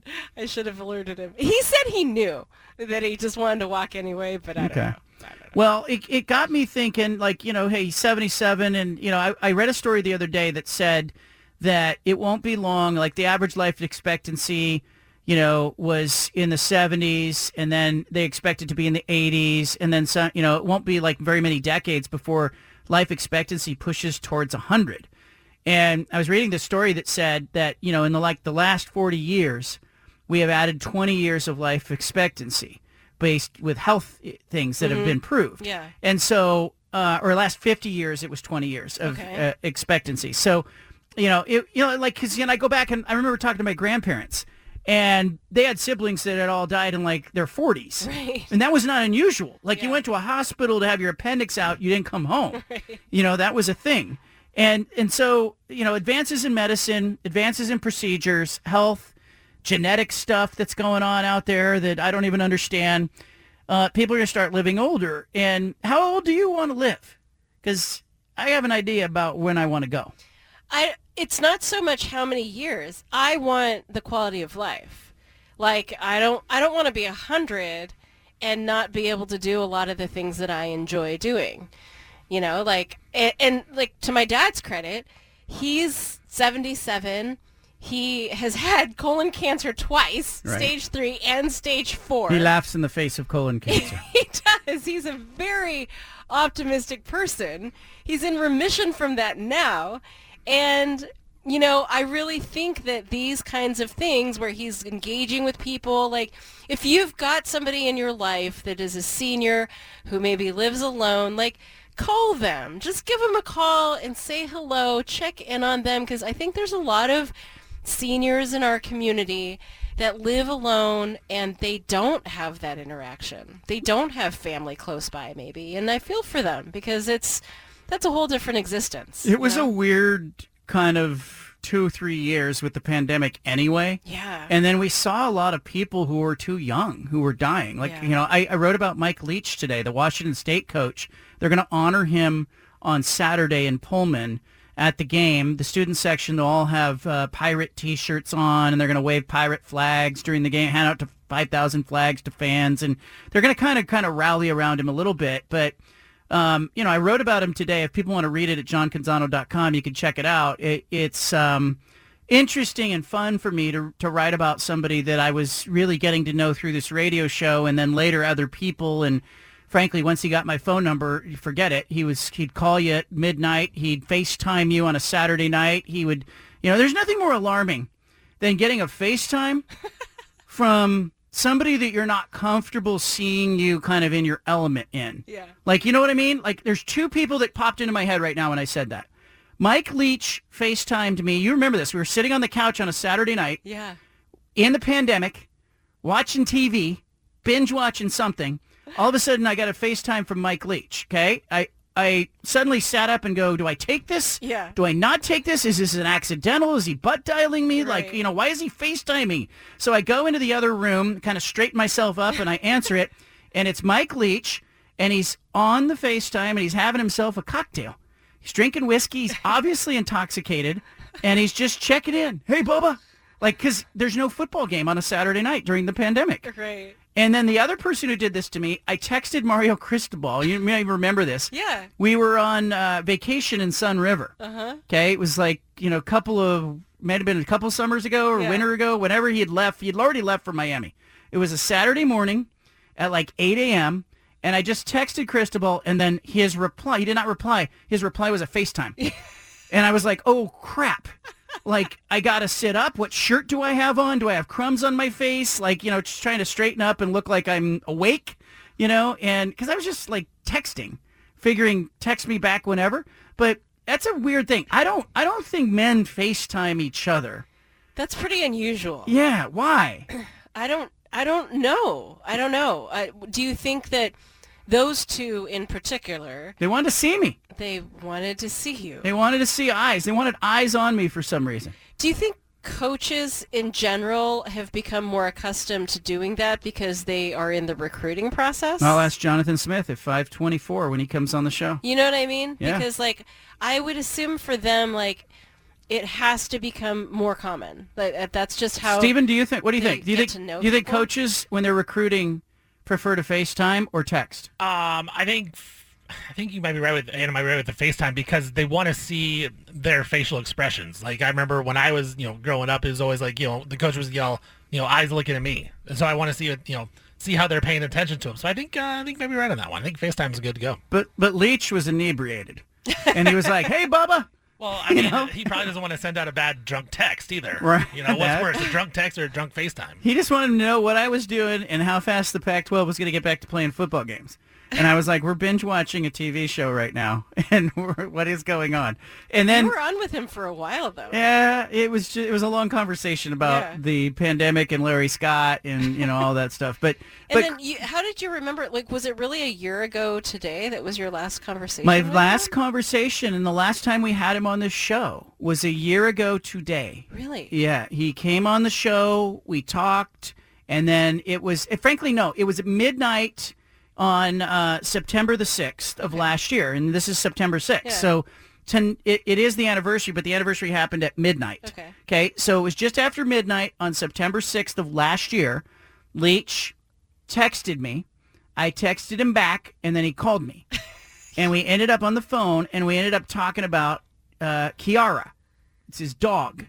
He was walking his dog, and he was telling me all about the dog and how he's never been a person who had a dog that was trained, and that this dog will walk on the left side of you. If you tell it to walk on the left side, it'll walk on the right side. He could set the leash down. He could walk away. The dog would stay there. He'd never had a dog that was trained. But what happened is somebody had trained this dog well. It was like a dog that had been masterfully trained by like Cesar Millan, right? And then the person had to give the dog away and gave it to Leach and his wife. Mm-hmm. And so he was like, I'm not responsible for this, but this dog is amazing. Mm-hmm. This dog will fetch anything you throw. It will listen to you. It will, and so Wait, but he was calling you at midnight Pacific time, but he wasn't in the Pacific no, time zone, no. right? He was calling me at it was midnight. It was midnight Pacific time. That means so it was like 2 or 3 a.m. his time. I think he's in Starkville, Mississippi. I think they're in Eastern time. So but that's how he was. He didn't sleep. Yeah. He had a hard time sleeping. Huh. And so I'd wake up at like 7 a.m. and I would see I got a text from him at like 3. Yeah. But that's who he was. And even in the end, the story about, how he died, he was in his living room on the sofa, and he was kind of snoozing, and his wife thought he was asleep. And at that point, he had a heart issue, and she didn't know it. And so that was part of, his passing, and that he fell asleep and kind of died right there in his living room on the couch. And but we had that talk about his dog. And he asked me a few things about the Pac-12, and then he agreed to come on the show. Mm-hmm. And then we had him on the show that day, that next day. Yeah. So we had an interview with him, and it was the last time that I spoke with him, was September the 6th. It was a year ago. And I didn't wake up thinking that. It was really weird this morning. I woke up and I thought, Washington State's doing this Mike Leach thing. Mm-hmm. They're honoring him this week. Yeah. And then I went back and I looked at my phone and I pulled out my last text to him, and I go, oh, September 6th, last year. It's been a year. And I was like, that's really weird. That's uncanny. And then the column that I ended up writing about was not about me or Leach, but it was about Leach's relationship with a booster at Washington State named Wade Hogue, who lives in the state of Oregon. Mm-hmm. Now, Wade owns and operates a manufacturing business. And he is a diehard Washington State booster. Mm-hmm. And so he was at a fundraising event, and he gets put at this table with Mike Leach because, he's a donor. He's giving money. He's writing checks. They sit him at a table with Leach, and they hit off like what is a friendship that goes on for years and years and years. And that friendship extended after Leach went to Mississippi State.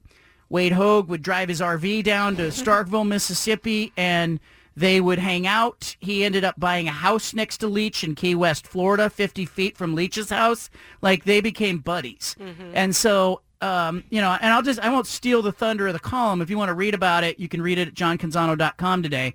But the friendship starts at that table at the banquet. We've all been to those stupid fundraising banquets that just drag on and on and on. Right. And I asked Wade Hogue, I said, what was that first impression of Mike Leach? And he said, I actually have video of it. And so he sends me the video, and it's Wade and Mike Leach who are sitting at this table, and they dare this kid who's elementary school age kid who happens to be at the table. They say, I bet you can't put that whole piece of cheesecake in your mouth in one bite. And so they eventually say, if you do it to the kid, we'll do it. And so the video is of Wade, who's a big giant tall guy, shoving a piece of cheesecake into his mouth while Mike Leach is sitting next to him like his teenage friend, kind of marveling at the fact that Wade can put this entire piece of cheesecake in his mouth with two hands. I mean, double-fisted, just shoving it into his mouth. And then the best thing is the voice of Mike Leach as he's off to the side. Unmistakable Mike Leach comment. And the thing that made Leach, I think, really interesting was his brain, right? He had a law degree from Pepperdine and all that. But you can hear Leach go, that is just genetic superiority right there. Like, you know, he's just talking about this guy shoving a, like, eating contest piece of cheesecake in his mouth like it's genetic superiority right there. And then he said, I didn't include this in the column. Then he goes, unbelievable. Like that. So I wrote about their friendship because I think it's cool. Just really interesting. But, you know, look, he was gone too soon. He died at 61. Mm-hmm. Too young, way too young, since we're talking about ages and passing. All right, coming up, we're going to talk about sports and TV. Some news out today on the TV front. If you're a sports fan, you're going to want to hear it. A couple of stories in the news today. Real Sports, HBO's longest-running show, will end after 29 seasons. You may remember Bryant Gumbel on the show, and he's been hosting since April of 1995. Since day one, this is a show that bills itself as consistently looking beyond the scoreboard, focusing on societal issues inherent in sports. Bryant Gumbel is moving on, and Real Sports is ending after 29 seasons on HBO. Also, ESPN is ending its linear Outside the Lines show. Today, you combine that with Real Sports, and you have to think about long-form sports journalism. Whether it's cable or linear, it doesn't seem like there will be a digital arm to this thing that props it up. You know, and I'm just going to throw another story out there to kind of combine with this. If we can talk about those two things, Anna, let's just start with the two TV things, and I'm going to layer something else on top of it after. But why are those shows going away? And is it a TikTok generation? Is it that, you know, the long-form, in-depth, hard-hitting shows like that don't resonate as much as a documentary that has got a lot of great video and access? Like, I have to think the market is trying to tell us something.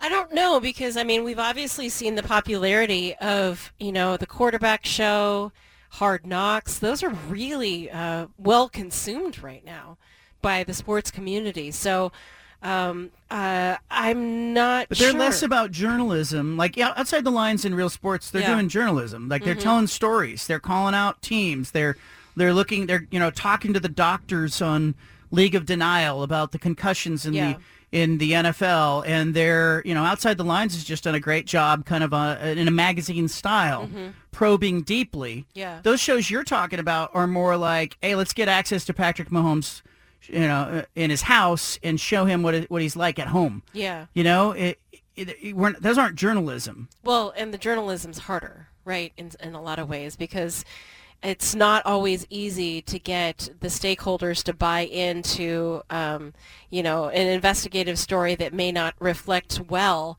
on the entity that you're covering. And so those are expensive shows to shoot and to coordinate and plan.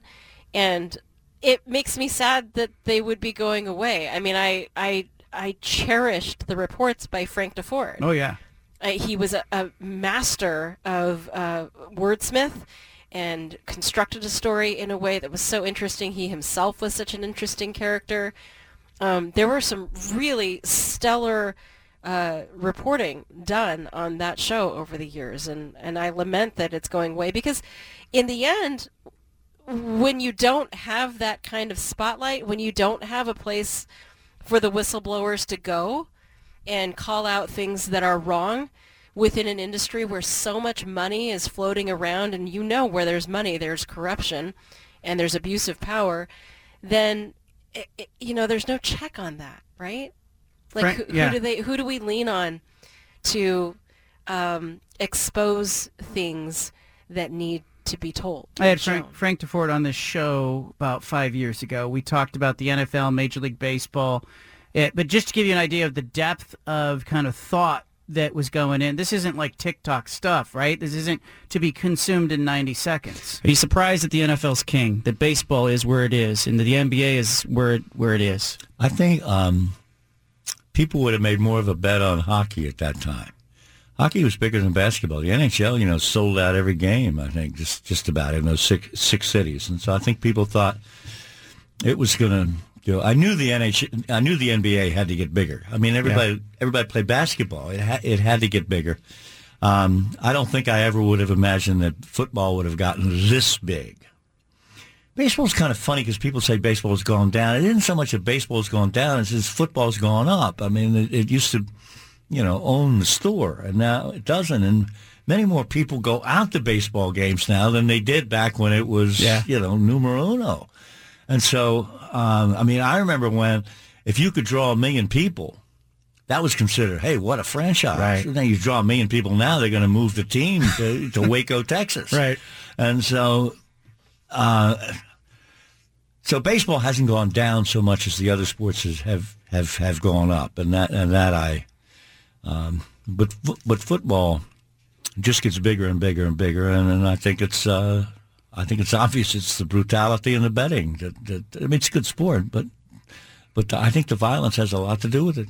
All right, so you get somebody who's talking honestly about sports, and you found that on a show like Real Sports, and you found that on Outside the Lines, and I'm kind of left wondering, like, who's gonna be left to talk honestly about these teams if ESPN's other shoulder programming, let's be real, a lot of it is marketing. A lot of it is built on, hey, we own the rights to the college football playoff. Yeah. We are a partner of the SEC, and it's all about, us promoting Saturday's game and Thursday's game and Friday night's game. And, the audience dictates what happens, though, right? In a lot of ways. Like, if viewers really had a thirst for that kind of reporting, they would watch it and the ratings would reflect it. And so we're being fed what we are telling the network entities what we want, and so they give us more of it. But it's kind of that age-old conversation that you and I have both had in newsrooms. Do you just give people what they want?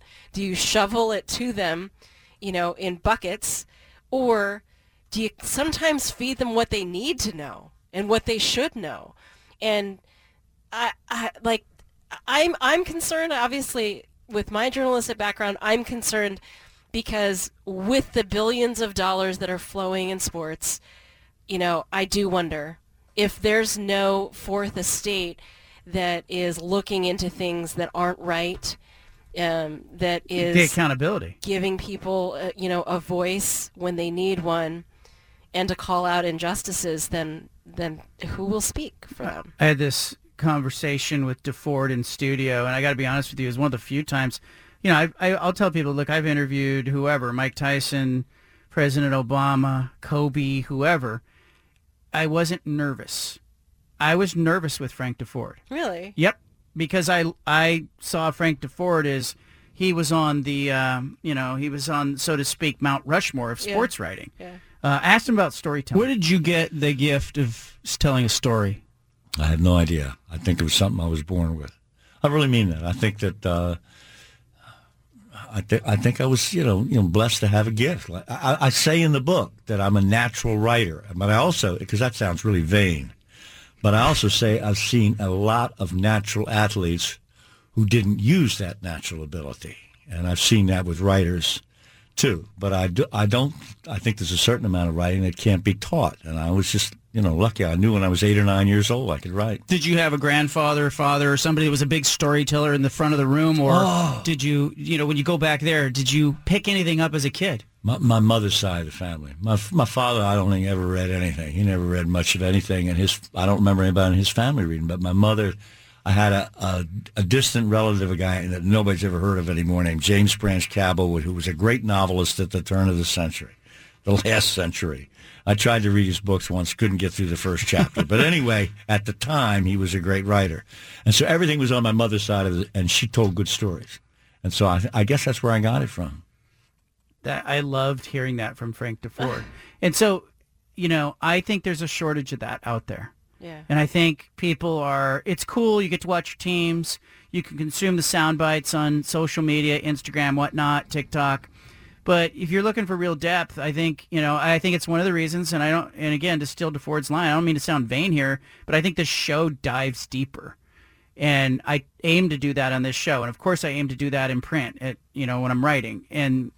But I saw today another story, and this is the other thing I want to bring in. There was a sports information director who quit his job today and stepped down as the SID. Now, for people who don't know, sports information director is also like at a lot of universities. Andy Jones, who worked at Anderson University in South Carolina, quit and posted the story that was posted. Basically had this quote about him not embracing the expectations that administrators are putting on SIDs now. They are adding sports. They are telling them to do social media. These are people who have grown up in the industry going, what do you want me to do now? He said it was becoming less about storytelling. He said, unfortunately, the focus is on hype, 7-second video clips, and poorly worded social media posts, which are a lot of flash and not much substance. No one has the time or the ability to write a story anymore. Record keeping, stats, history, they're not a priority. What do you say to that? He's not wrong. It's kind of sad. It's where things are going. But I think you got to be able to do both. Yeah. Like, I don't blame the university for having a marketing arm that does the flash and stuff like that. But you have to hold on to that institutional knowledge at the same time. Leave it here. You got the bald-faced truth statewide. Jonathan Smith, Oregon State football coach, will be joining us at 5:24. Did I yell that at you, Anna? You did. You jumped when I said that. Yes. He'll be joining at 5:24. Jonathan Smith, Oregon State football coach. He'll be with us. Why? Because he's got a big game this week. They're opening the reopening. It's like a mattress store. It's the grand reopening of Reser Stadium. They've got the new west side of the stadium all retrofitted, ready to go. Everybody's excited about it. Feel for UC Davis. When they scheduled the game, they probably thought, you know what, we're getting a payday. We're going to go into Reser Stadium. We play really well. Who knows? Might have a chance to stay in the game. They're getting a 10-win season last year, a team coming off a 10-win season who looked really good in week one, who's now opening the season. And, oh, by the way, they got dissed by the entire conference. Chip on their shoulder. Good luck, UC Davis. Get him on the show. Jonathan Smith, coming up in 23 minutes. Going to be awesome. We're going to have him every Wednesday now on the show. Anna's here. Anna, you ready to do the 5 at 5? Always. She's always ready. Steven, you having any fun today?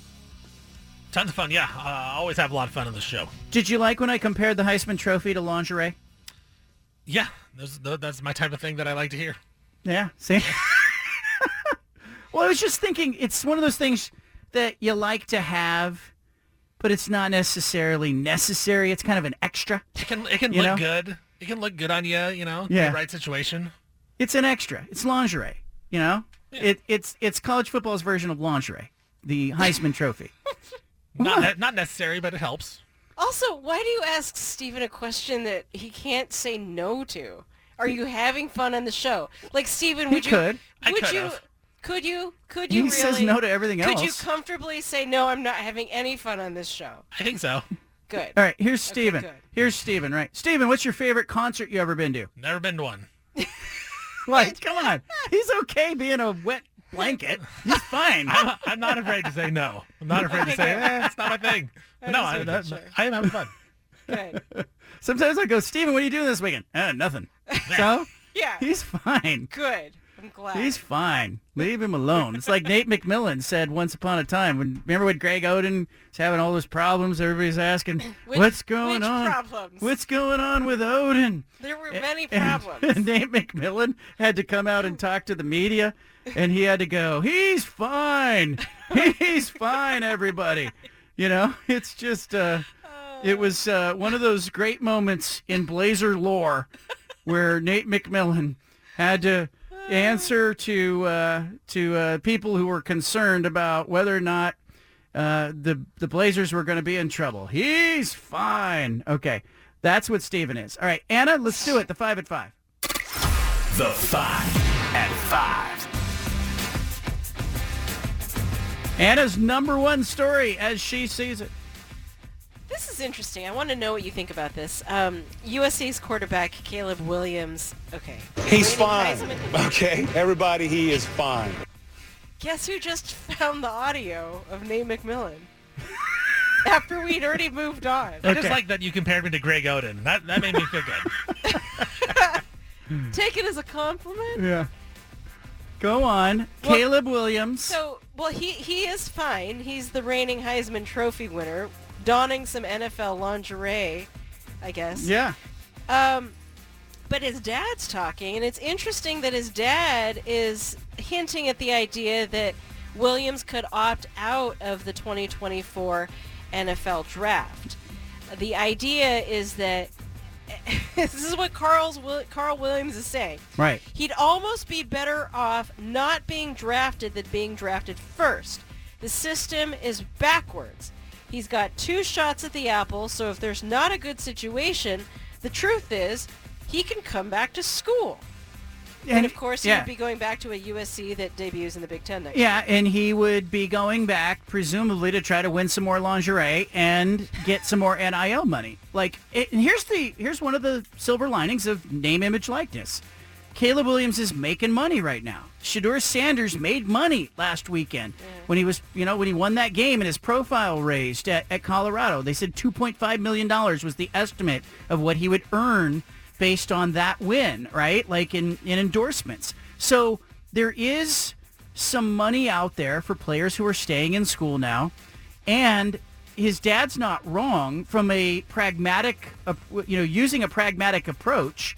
He wants what's best for his son. He says it's backwards because the team gets to pick his son instead of his son being in control of where he goes. And this is the first time in Caleb Williams' life that he's not being in control of where he goes. He chose Oklahoma as a freshman. Then when his coach left for USC, he chose USC. Caleb Williams has been in the driver's seat for all of this stuff. But the NFL says, hey, the bad teams get to pick first. Guess what? You're going to be the number one pick. So he'll be watching to see who gets the number one pick. Do you think there's a chance he pulls an Eli Manning and says, I don't want to play for San Diego. I want to go to New York? Yes, but I don't think it's only him. I think there's a generation of players who are coming down the line who are going, why do they get to pick? I mean, when was the last time that happened, John? Was Eli the last guy to really do it? Eli did it. I can't remember. John Elway did. Yeah, John Elway did it. Most of the guys are just happy to get to the NFL, but that was before NIL money was there. Because Caleb Williams could go back to USC, and guess what? He can make more money at USC right now than he probably can on a rookie contract in the NFL. That's so crazy. Because the argument used to be, don't go back in and risk getting hurt before you get your chance to play in the NFL, right? Yeah. Or he can get an insurance policy and go back and take the NIL money. But I think he wants to go pro. I think Dad's just planting the seed, and GQ Magazine is fanning the flames. Number 2 story as you see it. Former NFL wide receiver Mike Williams is on life support. He was hurt at a construction site that he was working at. He was struck in the head by a steel beam. He has swelling on his brain, swelling on his spinal cord that was ruptured. He's in a hospital in Tampa, Florida. His father is sharing this information via a GoFundMe post. You might remember Mike Williams from his time at Syracuse. 36 years old, spent 4 seasons with Tampa Bay, and then also played for the Bills and the Chiefs. 8-year-old daughter. There was a Buffalo TV station that reported last night that he had died. His family says he's on life support and they're weighing options now. And, I saw a quote in the Tampa Bay Times from the mother of his daughter who said that he was asleep when they came into the room. He heard their voices. And he looked around and blinked. He cannot move. But this is sad, and I don't know that this one's going to have a happy ending, but thoughts, prayers, obviously, and a lot of people trying to figure out what the right course is with Michael Williams. Number 3. Nick Bosa finally agreed to an extension with the 49ers. It's just a 5-year deal worth $170 million. It includes $122 million guaranteed, and it will make him the highest paid defensive player in NFL history. Wow. Like, I can't even wrap my head around that much. $34 million a year puts him under contract for 6 years. I think the big takeaway is that the 49ers are going all in right now. And Steven pointed out in hour 1 that they can give him this kind of money because they've got a quarterback in Brock Purdy who's on a rookie contract right now. And this is the time, and this is how teams in today's era, there's a couple ways to get to a Super Bowl. One, you have a generational quarterback who's bound for the Hall of Fame, and you ride him to the Super Bowl. Second one is you have a rookie quarterback on a rookie contract, and you just overspend in every other way, and you become this great defensive team who's got all these weapons. I mean, Russell Wilson getting the Seahawks to that Super Bowl, Colin Kaepernick and the Niners, great example of that. Brock Purdy in the Niners now. Joe Burrow got the Super Bowl with the Bengals. Yep, Joe Burrow. I mean, there's just it's one way to do it because you have money to spend on other players. By the way, here's Nick Bosa talking about playing against Patrick Mahomes. He definitely told me that you can't just rush as a single rusher. You got to rush as a unit. Stay in your lanes and don't let them get out of the pocket. That guy was the Defensive Player of the Year and one of the most formidable players. Kyle Shanahan telling reporters that Bosa, even though Bosa sat out of training camp, even if he has a beer belly, he'll be on the field. He'll resume training camp. Number 3. Jenny Hermoso, the soccer player for Spain, has filed a criminal complaint. Oh, man, this is getting good. Over the kiss planted on her by the head of the Soccer Federation in Spain, Luis Rubiales. Mm-hmm. She's claiming the act was sexual assault. He's still just suspended from FIFA. He still has his job, but the Spanish government's investigating the incident. He's adamant the kiss was consensual, claiming the outrage is nothing more than a witch hunt by false feminists, but she feels like she's a victim of aggression. Not only that, felt that she was pressured by the Federation to downplay the incident in favor of Rubiales. So this isn't going away. The players are still saying they're not going to suit up for Spain unless he's ousted. And his mother's in the hospital refusing to eat a Snicker bar. She's on a food strike, right? Well, I don't know what her status is. Yeah, but this is all bad, and Luis Rubiales needs to go away. Why doesn't he understand go away? He needs to go away. Not going away yet. Number 4. I think this is 5. Number 5. 11. Is it right? Is that 5? Steven? So you had Bosa. Yeah, I think you had it's Mike 5. Williams. Yeah, pretty sure. You had, I can't remember. I interrupted Let's you. just He's say it's fine. 5. I think number it's 5. I think it's 5. Yeah. Number 5. I don't know why, but I just love this story. About a third of the participants who ran in the Mexico City Marathon This is number last 4. month Okay, but go ahead. were disqualified after it was discovered that runners were cutting the course during the event. Listen to this. Of the 30,000 runners that entered the race, 11,000 did not complete the required distance after tracking data showed them bypassing entire sections of the course. Complaints were also received alleging that some runners used public transportation, vehicles, and bicycles to finish the race. I gotta know how often this happens. Well, they have them tracked. That's the point. Yeah. That's how they figured because it out. when you first started the story, I thought, well, if you're in a group and somebody makes a mistake and takes a wrong turn and ends up going down the wrong street, I could see how like 400 runners after that would still be taking the wrong turn because they're just following the person in front of them. But if they're getting on public transportation, if Steven's running in a marathon in front of me and he hops on, one of those scooters, I'm not going to be like, oh, I need to get a scooter. This This is like, remember when Rosie Ruiz, 1979, 1980, New York City Marathon, she jumped on the subway. She won the damn thing. She was good. That. You can't do that. Do you bring a second outfit if you're a runner? You throw it on, hop on a bus, and then... Just, if you want to run a marathon, run a marathon. I know. If you don't want to run a marathon, run a half marathon. Okay, and then you can go down from there. All right, that was number 4. The number 5 story is Portland State in the ear. Yeah. You remember that? Yeah, you forgot to tell us about it. I did. Well, you already talked about it, but I think it's interesting that this story is now making the rounds on Sports Illustrated and other places. In case you missed it, this was Bruce Barnum telling you about the defeat that Portland State endured against Oregon, and just casually... You went viral. Casually mentioning, going viral as he's known to do, casually mentioning that one of his players had his ear ripped off during the game. I asked him about injuries. Did you come out of the game healthy? We're fine. Knock on wood, we had one guy get his ear ripped off.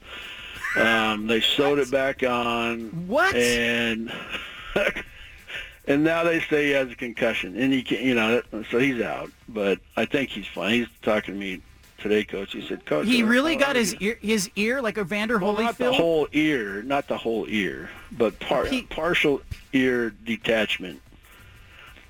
I think it was from when he got his helmet knocked off, and I think his ear didn't come out of his helmet.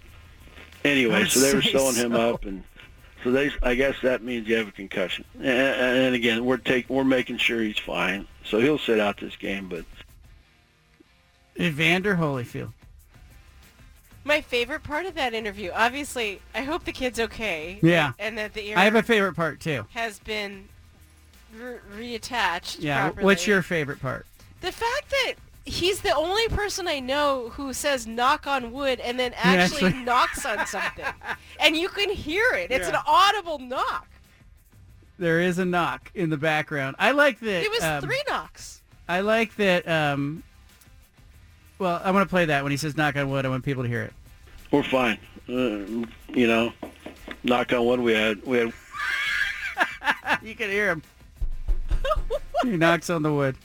My part was when he has this kind of gasp where he realizes what he's saying is funny. And we're both talking about somebody who had their ear ripped off. Really funny. I'm kind of in disbelief and laughing. And then he starts to do that as well. And I'm going, we're both kind of sitting here talking about somebody whose ear got detached. Not the whole ear. And I tweeted it out. So I took the audio and I tweeted it. Okay? And I knew people would listen to it. And it would be Bruce Barnum fancy, right? Because he is quotable that way. But then I had some people go, well, you were misleading. His actual ear didn't get ripped off. No, the coach said his ear got ripped off. That's what he said. I wasn't there. I don't know if there was actually a full ear on the ground that someone had to pick up and put on ice. It's also not funny. I hope this kid's okay. Well, I don't think it would be hard to figure out which one it is. Look for the team photo. I like the fact that he said, he talks about the ear detachment. He's like, but he's out because of concussion. You got the concussion, not the ear. The ear, if you have half an ear, you can play, but a concussion, you're out. And then later he adds, but we're taking care of him. But it kind of makes it sound like the concussion is tied to the ear issue. It probably is because the helmet. The guy got his helmet knocked off. The side effect of losing part of your ear is that you got a concussion. What's worse, the concussion or the ear ripped off? Probably the concussion. I don't know why, but is there any way that Mike Tyson escapes being the first or second thing that everybody thought about when they heard that? No, that's definitely that's kind of the penance definitely what everybody thought that about. Mike Tyson gets when he was, Well, who knows? He's probably proud of it. Do you think so? Yeah. We had Tyson on the show. Yeah, not a fan. You're not a fan of Mike Tyson? No. I thought he was. And I feel like we've just given him a pass. Really? Yes. Let's hear the end of the Mike Tyson interview. I can't remember how that went. I don't know. Let's see what happened in that. Do we really need to? Hey, it's been so long I forgot. Really? It's been so long. Do you dream about it? It's been so long. Do you have dreams, boxing dreams? Listen, I'm so domesticized now. I'm domesticated so much now. It's hard even to think about how it would be to be in the ring now. Because I talk to other athletes who say they still dream about sports. Do you dream about boxing? Not even a little bit. I dream about making sure I get up in time to take my daughter to school. And are people surprised when they My meet? daughter's always late because we're always late, but that's my big thing. I want to make sure she goes to school, and if my wife takes her, I got to keep my eye on the little one while she's gone, and make sure the house is clean. That's what's happening now. And you're happy. There's Mike Tyson. See? Now you feel bad? No! He's a convicted rapist. We just go, okay. Like, he was in, He was in The Hangover, though. It's fine. He was in Hangover, so it's all okay. But, no, it's not okay. But, like, Karl Malone allegedly got, like, a 13-year-old girl pregnant, and the NBA went, welcome to the All-Star game. We're not talking about alleged. Like, Tyson was convicted and served time Malone in prison paid for off. raping a beauty pageant And Malone contestant. paid off the family of the person, and he's fathered a child with a 13-year-old when he was 20. So, I'm not saying either one of those is right. You're uncomfortable with it. No, You should be. Yeah. You should be uncomfortable with it. We all should be. A little bit. All right, leave it here. Jonathan Smith, Oregon State football coach, coming up. Strong statement in week 1 from Oregon State. Huge TV audience. The TV numbers are out. It was the 7th highest rated college football game of the weekend of week 1. 3.2 million viewers on Sunday taking in Oregon State's season opening win over San Jose State. I thought DJ Uiagalelei looked pretty good. The defense just totally subdued San Jose State. Here to talk about it, Jonathan Smith, Oregon State football coach. Did you have a sense of how many eyeballs you were going to have on you for the game, or is that just a fringe benefit? Yeah, we thought we'd have some people watching, right? I mean, the Sunday game, NFL hadn't started. We were hopeful that people were going to be checking out. Obviously, wasn't our number one thought and focus, but it was nice it played out the way it did. Yeah, you don't think, like, when you're getting dressed that day, you're not thinking, hey, there's going to be 3 million people watching me here, so I got to be in my best outfit. It's a fine line, like with your players. You want them excited about playing on a big stage and people watching. At the same time, that's the last thing you want them thinking about when they're getting ready and lacing up in the locker room, how many people are going to watch them. Yeah, that's a fine line because you want your guys relaxed, right? But you want them focused. You want them to play loose and free, but you also want them to be task-oriented. Like, there is a little bit of a balance going on there with coaching. Are you a big pregame speech rah-rah guy, or who gives the pregame speech? Yeah, no, I don't give the pregame speech. I mean, I feel like our work's been done up to that point. These guys do a good job of kind of rallying together in the locker room. There's prayer before. They get a little hyped before they take the field, and I think that works just fine. DJ Uiagalelei, really nice game, 5 touchdowns in total, 3 passing, 2 rushing. I thought the game plan he looked like he was comfortable. How intentional was that? How did that unfold about as you thought it would?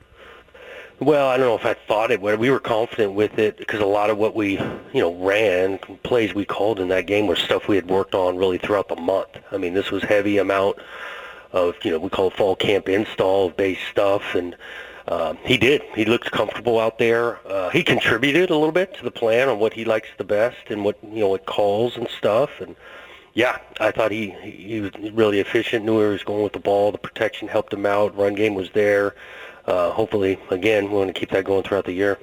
Help me out with this, or help our listeners out. They're watching your games. There was a couple times pre-snap, I see DJ kind of pausing, coming to the line of scrimmage. It looks like he's changing the play. It looks like he's checking you guys into the right run play.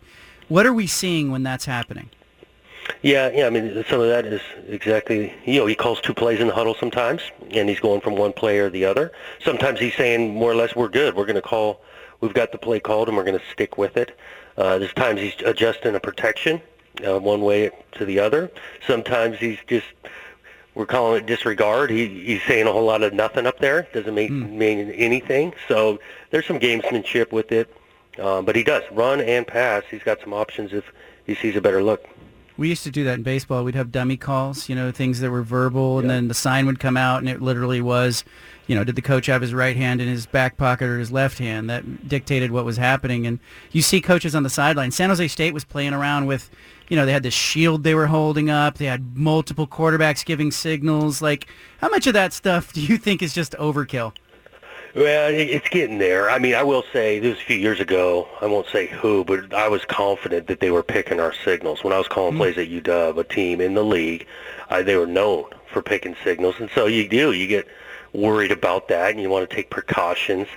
And we do the same stuff kind of here. We got multiple signalers from the sideline, and we got dummy signalers going, and we're saying disregard at the line of scrimmage. So, I mean, it's a part of it, but it's gotten...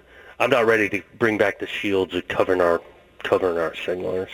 Yeah, like, because there's a level of paranoia that becomes a distraction because you want to focus on your stuff. But so when people are picking off signals, are they videotaping things and then trying to pick up tendencies, or what? How are they doing that? Getting game film? Yeah, well, I mean, you can the TV copy some. You can get some signals from the sideline, right? They're always like flashing the head coach, and if he's by the signaler, and then from the TV copy, I got one pulled up of a game in the league right now. I'm watching off a TV copy because you can gain some information to see a signal that's not just on the tape of 22. And so you can log this stuff, but I think it's a little bit overkill. I watch the games, and by the time the offense has called a play, they're in the huddle. The defense needs to get a play called or what they're going to defend them. They don't got time to process seeing a signal and then 3 seconds later throw a defensive call out there. Jonathan Smith with us, Oregon State football coach, 1-0 on the season. I thought your defense, I mean, help me out here. I want to say, and I know it's a small sample size, but I want to say that your defense looked as good as I've ever seen in Game 1, like in your era. Yeah, I concur. I mean, I thought we tackled really well, and that's what you're always looking at. Game 1, the first time doing live tackle for that many snaps, they did. They played with great leverage, played team defense. I thought they executed a plan to contain the quarterback. That guy's a good player. He can run around, make plays. He could throw it. So our pass rush plan, they executed really well and forced the guy to sit in the pocket. Didn't give up a bunch of explosive plays in the pass game. I mean, SC, they threw the ball over their head a few times. We wanted to avoid that. And so it was a really good, complete game played. Plenty still, like small details to clean up. And each week, offenses in college football are different. But for, like I say, a first game on the road, really both sides, but defensively was really pleased with it. I'll tell you something else that felt new is I was standing on the sideline with the San Jose State athletic director before the game, and he was pointing to the stands, and he said, we're going to have a sellout today. It was their first sellout in the stadium as it's now constructed, and he pointed to the orange, and he said, look at all the visiting fans. Look at the Bay Area Beaver fans that showed up, or look at the Beaver fans that came from other places on Labor Day weekend. What does that mean to you, to look up there? Because it wasn't like that in year 1 or 2, was it? No, it wasn't in year 1 or 2. I would say the last few years, yeah, especially Bay Area, Beaver Nation's traveled well. It was so awesome for our guys to take that field pregame and see so much orange in that section of the stadium. I was even talking to a couple coaches, well, if by chance this goes to overtime, we're going to play it. If we get to choose, this is the end zone we're going to play in, because it was packed with Beavers, and glad we were able to get a win for all those that came down. Aiden Childs got in the game, and it was at a point when the game was kind of, you guys had it in hand, but he came in and he had a real drive. And ball comes out of his hand. It looks beautiful. He looks dynamic on the field. How important was it for you guys to get him a series that felt like it was a live series? Yeah, we definitely wanted to, and so we got the opportunity to get him in the game and not just hand the thing off the whole time. And he did. He threw a couple strikes. Shoot, first play he's in, he's moving his feet. Goes to the crosser, which is kind of second in his read, throws a strike, pulls the ball on a kind of a zone read play, gets some yards, and ends up throwing another strike to the tight end down the middle of the field. So that was, he is a good player, and we want to force the issue as much as we can to get him experience, because the sky's the limit with him. Yeah, I mean, I literally in the press box, people were like, "Whoa, this kid's gonna be good." I'm like, "He's good now. Like, look at him now. He's, and he's 17." So he is young, but he don't play young. I'll just tell you, he's just instinctive out there, because he is so athletic. He's got a really good arm, but it's not just having a strong arm. He takes some throws when he needs to underneath, where you want to be a passer of the ball. He does it, recognizes some coverage and can adjust, moves his feet. The moment hasn't been too big for him, not just in this first game, but like scrimmages and competitive situations. And so I love his work ethic. He's well-liked on the team. He's got a lot going for him. All right, Jonathan Smith is with us. You're going to reopen the stadium, West Side. You've seen it. A lot of media have seen it, but it's going to be the first time you're going to see it with a capacity crowd against UC Davis. Like, give us an idea of how cool it is to see that stadium right now. Yeah, it's fun. I'm sitting in my office right now, so I'm looking at my windows. They got the Jumbotron on and the test and all that. Even at night, they're messing with the lights, right? So the lighting show and all this, getting settled. Actually painting and doing a little bit more on the east side here, so it's got some cool look to it. It's going to be a blast. I mean, it's been a lot of work. It's been a long time coming to complete Research Stadium on the west side, and it'll be fully completed come Saturday when Beaver Nation packs this place and we put on a good performance. I'm looking forward to seeing you guys play. What do you want to get out of week 2 against UC Davis? Yeah, I kind of challenged the team. We need to improve from game 1 to game 2. And we've got some things on tape that we got exposed on. We got a punt blocked, right? We've got to tighten up that detail. There's some things that on both sides of the ball that we missed that we've got on tape that we got to make sure we're getting better. We want to play efficient, physical ball. Our penalty end was too high. We want to tighten that up. So there's a bunch that we want to clean up and then come out with great energy and execute. Give me an idea, because I see 9 penalties, and give me an idea, what's a good penalty, what's a bad penalty in your mind? Yeah, I think, I don't know if there's ever good, but we will live with some penalties during the play, not before the whistle, before the snap and after the whistle. Those aren't acceptable at all. But we want to play a physical, competitive, challenging brand, and at times, that's going to draw a flag here or there. Again, we're not still want to tighten up our technique and all of this, but we do want to play a brand where it's physical, and there's going to be occasions where, a flag comes out during the play. I kept talking all off season about the loss of leadership with Jack Coletto, Jaden Grant, some of these guys that have been around forever going out of your program, but it looks like you've got, at least from game 1, there were some more vocal players out there that I hadn't noticed being vocal before. Is there a guy or two that comes to mind when I say that? Did you see some leadership in game 1 that you really liked? I thought the offensive line, 3 of our captains are on that crew, and I thought they played at a high level, set the tone. Levin Good, Joshua Gray, Tolley. The other half captains of Catan and Hodge did some solid things defensively. I think true leadership shows up, too, through some adversity. And let's face it, we just didn't have a ton in game 1. I thought we handled business and all of that, and there was a maturity to that. But once this adversity comes, and it's coming, we'll see how we handle that. I'm confident with the group we've got, leadership-wise, understanding that they've been around the block, seeing other leaders come through this program. And we've got more than just 5. We've got way more than that. I think I said it earlier, but on the press conference when we announced the captains, we had a bunch of guys getting votes, double digits, like 10, 15 votes for guys. We got a lot of guys with good influence. It's their time to shine on the leadership side.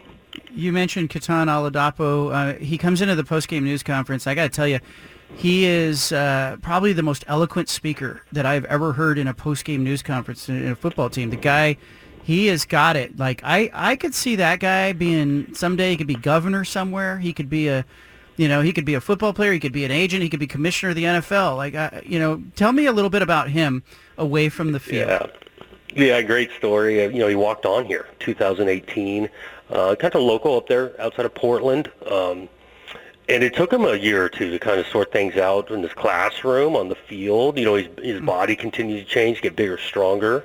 But I think he's grown to just being a mature, humble, understands kind of life outside of just, football and being in the deep third and cover 3. That's why I think the leadership part, the guys really respect his story because he overcame the first couple of years. He wasn't, starting from the get-go. He's running on scout team. He struggled a little in school, and now he's a college graduate. He's just got a great story that guys respect. And bright orange hair to go with it. Jonathan Smith is with us. All right, so before we end this, and I cut you loose, give me an idea, because you get an opponent in this week that plays in the Big Sky. Ideally, you want to work through some things, but you don't want to get too deep into the playbook or get too deep in the weeds showing kind of what you're about, right? Like you've got bigger, probably tougher games, maybe more complex games. Is that the best way to put it, down the pipeline? So how do you work on stuff but not show too much? Yeah, again, the ultimate, we're trying to win the game, and so we put a list of plays and concepts that we think will be successful against these guys without putting too much thought of like, oh, we're trying to hold on to this week 3, week 4, and I've kind of always done it that way. I'll say though, you get into some games where maybe a play or two is not needed, and then you hold on to it and it gets saved for later. But across the country now, I mean, look at the clock rules, and games are shortening a little bit, and you see it every year, FCS program winning, and so they've got our full attention. These are a proud group. These guys score a bunch of points. They did in their opener. You look at their last games last season, about half of them, they're scoring close to 50 points. So they got our full attention, and we're going to need to play well, and we'll use everything we can to win. All right, Coach, really, really strong Week 1 performance. I mean, it was really solid. I mean, I think I look around the conference. Conference goes 12-0 in Week 1, 13-0 overall. I think it's going to be that kind of year. I think it's going to be a dogfight. Yeah, it was good, for the league in general. Everybody finding a way to win. And, just on our end, there's no question that going on the road against a team that I thought played toe-to-toe with SC for a lot of that game, and then, that program's gone to bowl games multiple years. We felt really good leaving that place, but that's a solid win to start our season, and definitely want to keep it going. All right. Have a good week, and I will catch up to you, and thanks for giving us your time. We'll talk to you next week. Okay, John. Thanks, man. All right. Take care. There he is, Jonathan Smith, Oregon State football coach. Beavers will be hosting UC Davis on Saturday at the newly reopened and renovated Reser Stadium. This is not like a mattress store, new grand reopening. They've actually redone the stadium, and I think it'll be a sight to see, and I hope the television coverage captures it. All right, some parting thoughts coming up. You got the BFT statewide. Good stuff from Jonathan Smith, Oregon State football coach. Love that we're getting him on every week. Great interviews on today's show. We talked with the Beavers football coach, also Spencer McLaughlin, talked about Oregon's matchup with Texas Tech.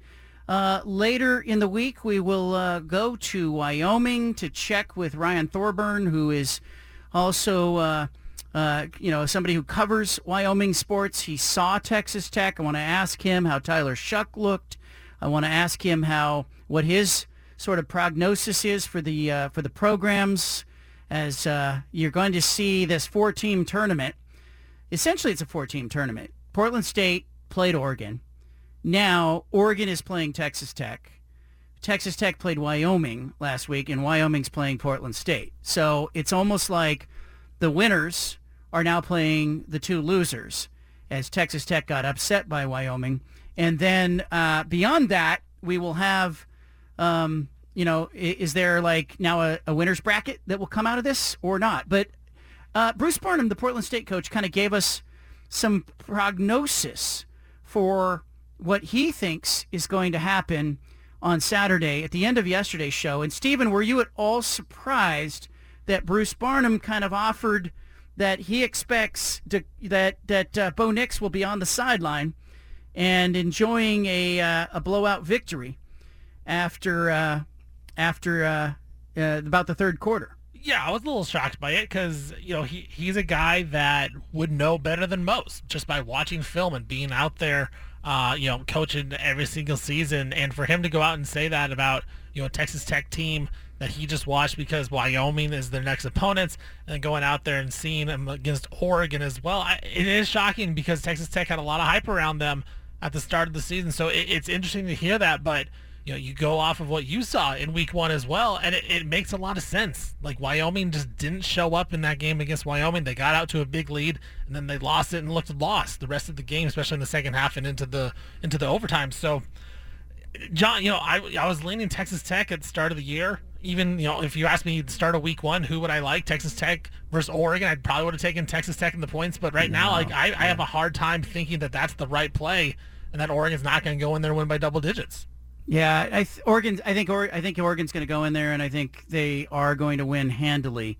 I think the question will be longer term for Oregon. The game, some of the games that I had kind of circled as easier wins, like the Colorado game on September 23rd, not so sure anymore because Colorado doesn't look like a pushover. And and Dan Lanning, like it or not, poked the bear a little bit with Coach Prime and his program in Colorado as a community. And so I think there may be some pushback, especially from a program. Like, you don't think that, like, Dan Lanning wasn't talking about the Coach Prime era of Colorado football when he said, hey, what have they won? When's the last time they mattered in the league? Not since I've been here. Like, he's not lying about the past. Colorado's been terrible. He's telling the truth. Like, he's not the only person that said that. But I think, you're thinking about Coach Prime and this program. They're going to come out and they are going to basically tell their players and coaches the same stuff that they've been preaching all off season, is in that, hey, it's us against the world. It's an Oregon program that, let's face it, is one of the haves in major college football, playing against a Colorado program that is busy all spring and all summer telling everybody it's us against the world and everybody's out to get us, and now is telling everybody it's personal with Nebraska. Oh, you better believe come September 23rd, if Colorado can somehow get through this Nebraska and Colorado State back-to-back with 2 wins, and they are sitting at 3-0, and Oregon can get through beating Texas Tech and be sitting in a position where it's 3-0, you better believe the game day's coming to Eugene. Like, how do they not go to Eugene after seeing the TV ratings for Colorado and TCU in week 1? 100% they'll be in Eugene, and it'll be very, very fun because, if Colorado is to somehow, go undefeated and be 3-0 and end up beating Oregon, Dion's going to be talking about that comment that Dan Lanning made. And 100. What have we won? Well, we just beat you. And, again, Dan Lanning didn't say anything wrong. We've all said this about Colorado. We've all thought this because before Coach Prime, they got to the Pac-12 title game the one year. They lose to Washington under Mike McIntyre, and that's it. Since they've joined the Pac-12, they've been the worst team in the conference, so they haven't really won anything. And when they were rumored to be leaving to the Big 12, John, a lot of people were talking and calling in saying, well, the Pac-12's not losing anything with Colorado. Like, that doesn't move the needle because they've done nothing in the conference. So there was no lies said by Dan Lanning, and I have no problem with it. But of course, I want to see it. I want to see 3-0 Oregon taking on 3-0 Colorado. I mean, that is must-watch TV, and that game day is going to be there. They want to get to Eugene anyways.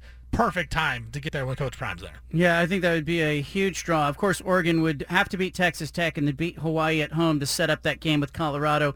Colorado, again, has Nebraska this week. Tougher matchup, but I kind of feel like the Nebraska program would need Colorado to come back down to earth. But Nebraska would also need to be a little more dynamic. I just didn't see it in their week 1 game against Minnesota. It looked like 1985 Big Ten football. It didn't, to me, have the feel of, dynamic, can you put up 40 or 50 points football. But again, I'm going to point back to something. Keep an eye this week at Nebraska because they have to be salivating looking at the run defense of Colorado. Colorado's defense gave up 7.1 yards per carry. You don't win games giving up 7 yards a carry. It was remarkable that Shedeur Sanders and that offense created 45 points and allowed them to get out of there with a win. Now, Colorado's going to make some adjustments, but I guarantee you Nebraska's going to come out and say, hey, we're going to run the ball. Well, and to that point, in Nebraska's first game, 37 rushes, 19 passes. So that they are going to, Matt Rule, good coach, really good coach in the college game. He's going to see that and say, we're not going to throw the ball 50 times or whatever, like 40, 50 times like TCU did. We're going to go in and try to pound the rock and slow the game down, keep Shedeur off the field. I think that's one of the things is we talked about the Colorado offense. If you can keep off the field, they can't score. So, Nebraska's going to slow it down. It's going to be a contrast of styles from week 1 to week 2 for Colorado. How do they adjust to that? We'll see. Well, we'll keep an eye on that. Other big games in week 2. I'm going to give you a chance to go to a game, Stephen. If I was sending you to a game, hypothetically, you can go to Starkville, Mississippi for Arizona at Mississippi State. You can go to Tempe to see Oklahoma State play Arizona State, or you can go to Berkeley and see Cal host Auburn. Which of those three games would you love to have a 50-yard line seat for? I think Cal Auburn, and it's kind of shocking to me that that's the way it is. But we talked about the depth of the conference. Cal looked real good against North Texas, and they were running a lot of up-tempo stuff, something that Justin Wilcox doesn't do very much. Now, Sam Jackson, the quarterback, got injured, so they were playing the backup Ben Finley. We'll see if that happens. But Cal was looking different offensively, and so I want to see how that adjusts against an Auburn team with Hugh Freeze, that they're going to want to score a lot of points and get up and down the field as well. I think we could be into the seeing some fireworks in that game, and it's going to get weird late night there in Berkeley. So I think Cal Auburn is the game I'd want to go to. Another game that's got my attention, obviously, Washington State hosting Wisconsin at Martin Stadium. It's going to be a big game in Pullman, and certainly a Big Ten versus Washington State matchup. Not a Big Ten versus Pac-12. Big Ten against Washington State. Washington State not invited to the Big Ten Conference. You better believe Jake Dickert's going to sell that to his team. But is Washington State good enough to pull off another win against Wisconsin? I think they're live. I think they're live in this game, John. Wisconsin with Luke Fickell now as the head coach, former Cincinnati coach, they want to run a little more up-tempo. That's not really the style of play they've ever had. So, I don't know if they're ready to do that, to go on the road and play a team like Washington State in a tough environment. I think Washington State has a chance to win this game. And you're right, man. I cannot wait to see that environment and how the players react. Because, like you said, Jake Dickert's going to get those guys going and going to say, hey, look, this is a team in the Big Ten. They didn't want us. They don't want us here. And we're going to play that motivation. I think Washington State could be very live in that game. I am looking forward to that one. I'm also curious about Utah going to Baylor. Cam Rising getting the green light to practice this week. Andy Ludwig, the coordinator at Utah, saying, good to have Cam back. They're a different team with Cam Rising at quarterback. I think, I have so much respect for what Kyle Whittingham and Utah's coaching staff does. Like, they are better than most at just finding a way. And I think they found a way to beat Florida in week 1. If they're with Cam Rising in week 2 at Baylor, look out. Big game for Utah in a huge season for the Pac-12. We'll go through all of our picks on tomorrow's show and do it again on Friday, pick against the spread and all that. The Bald-Faced Truth, not here for a long time, just a good time.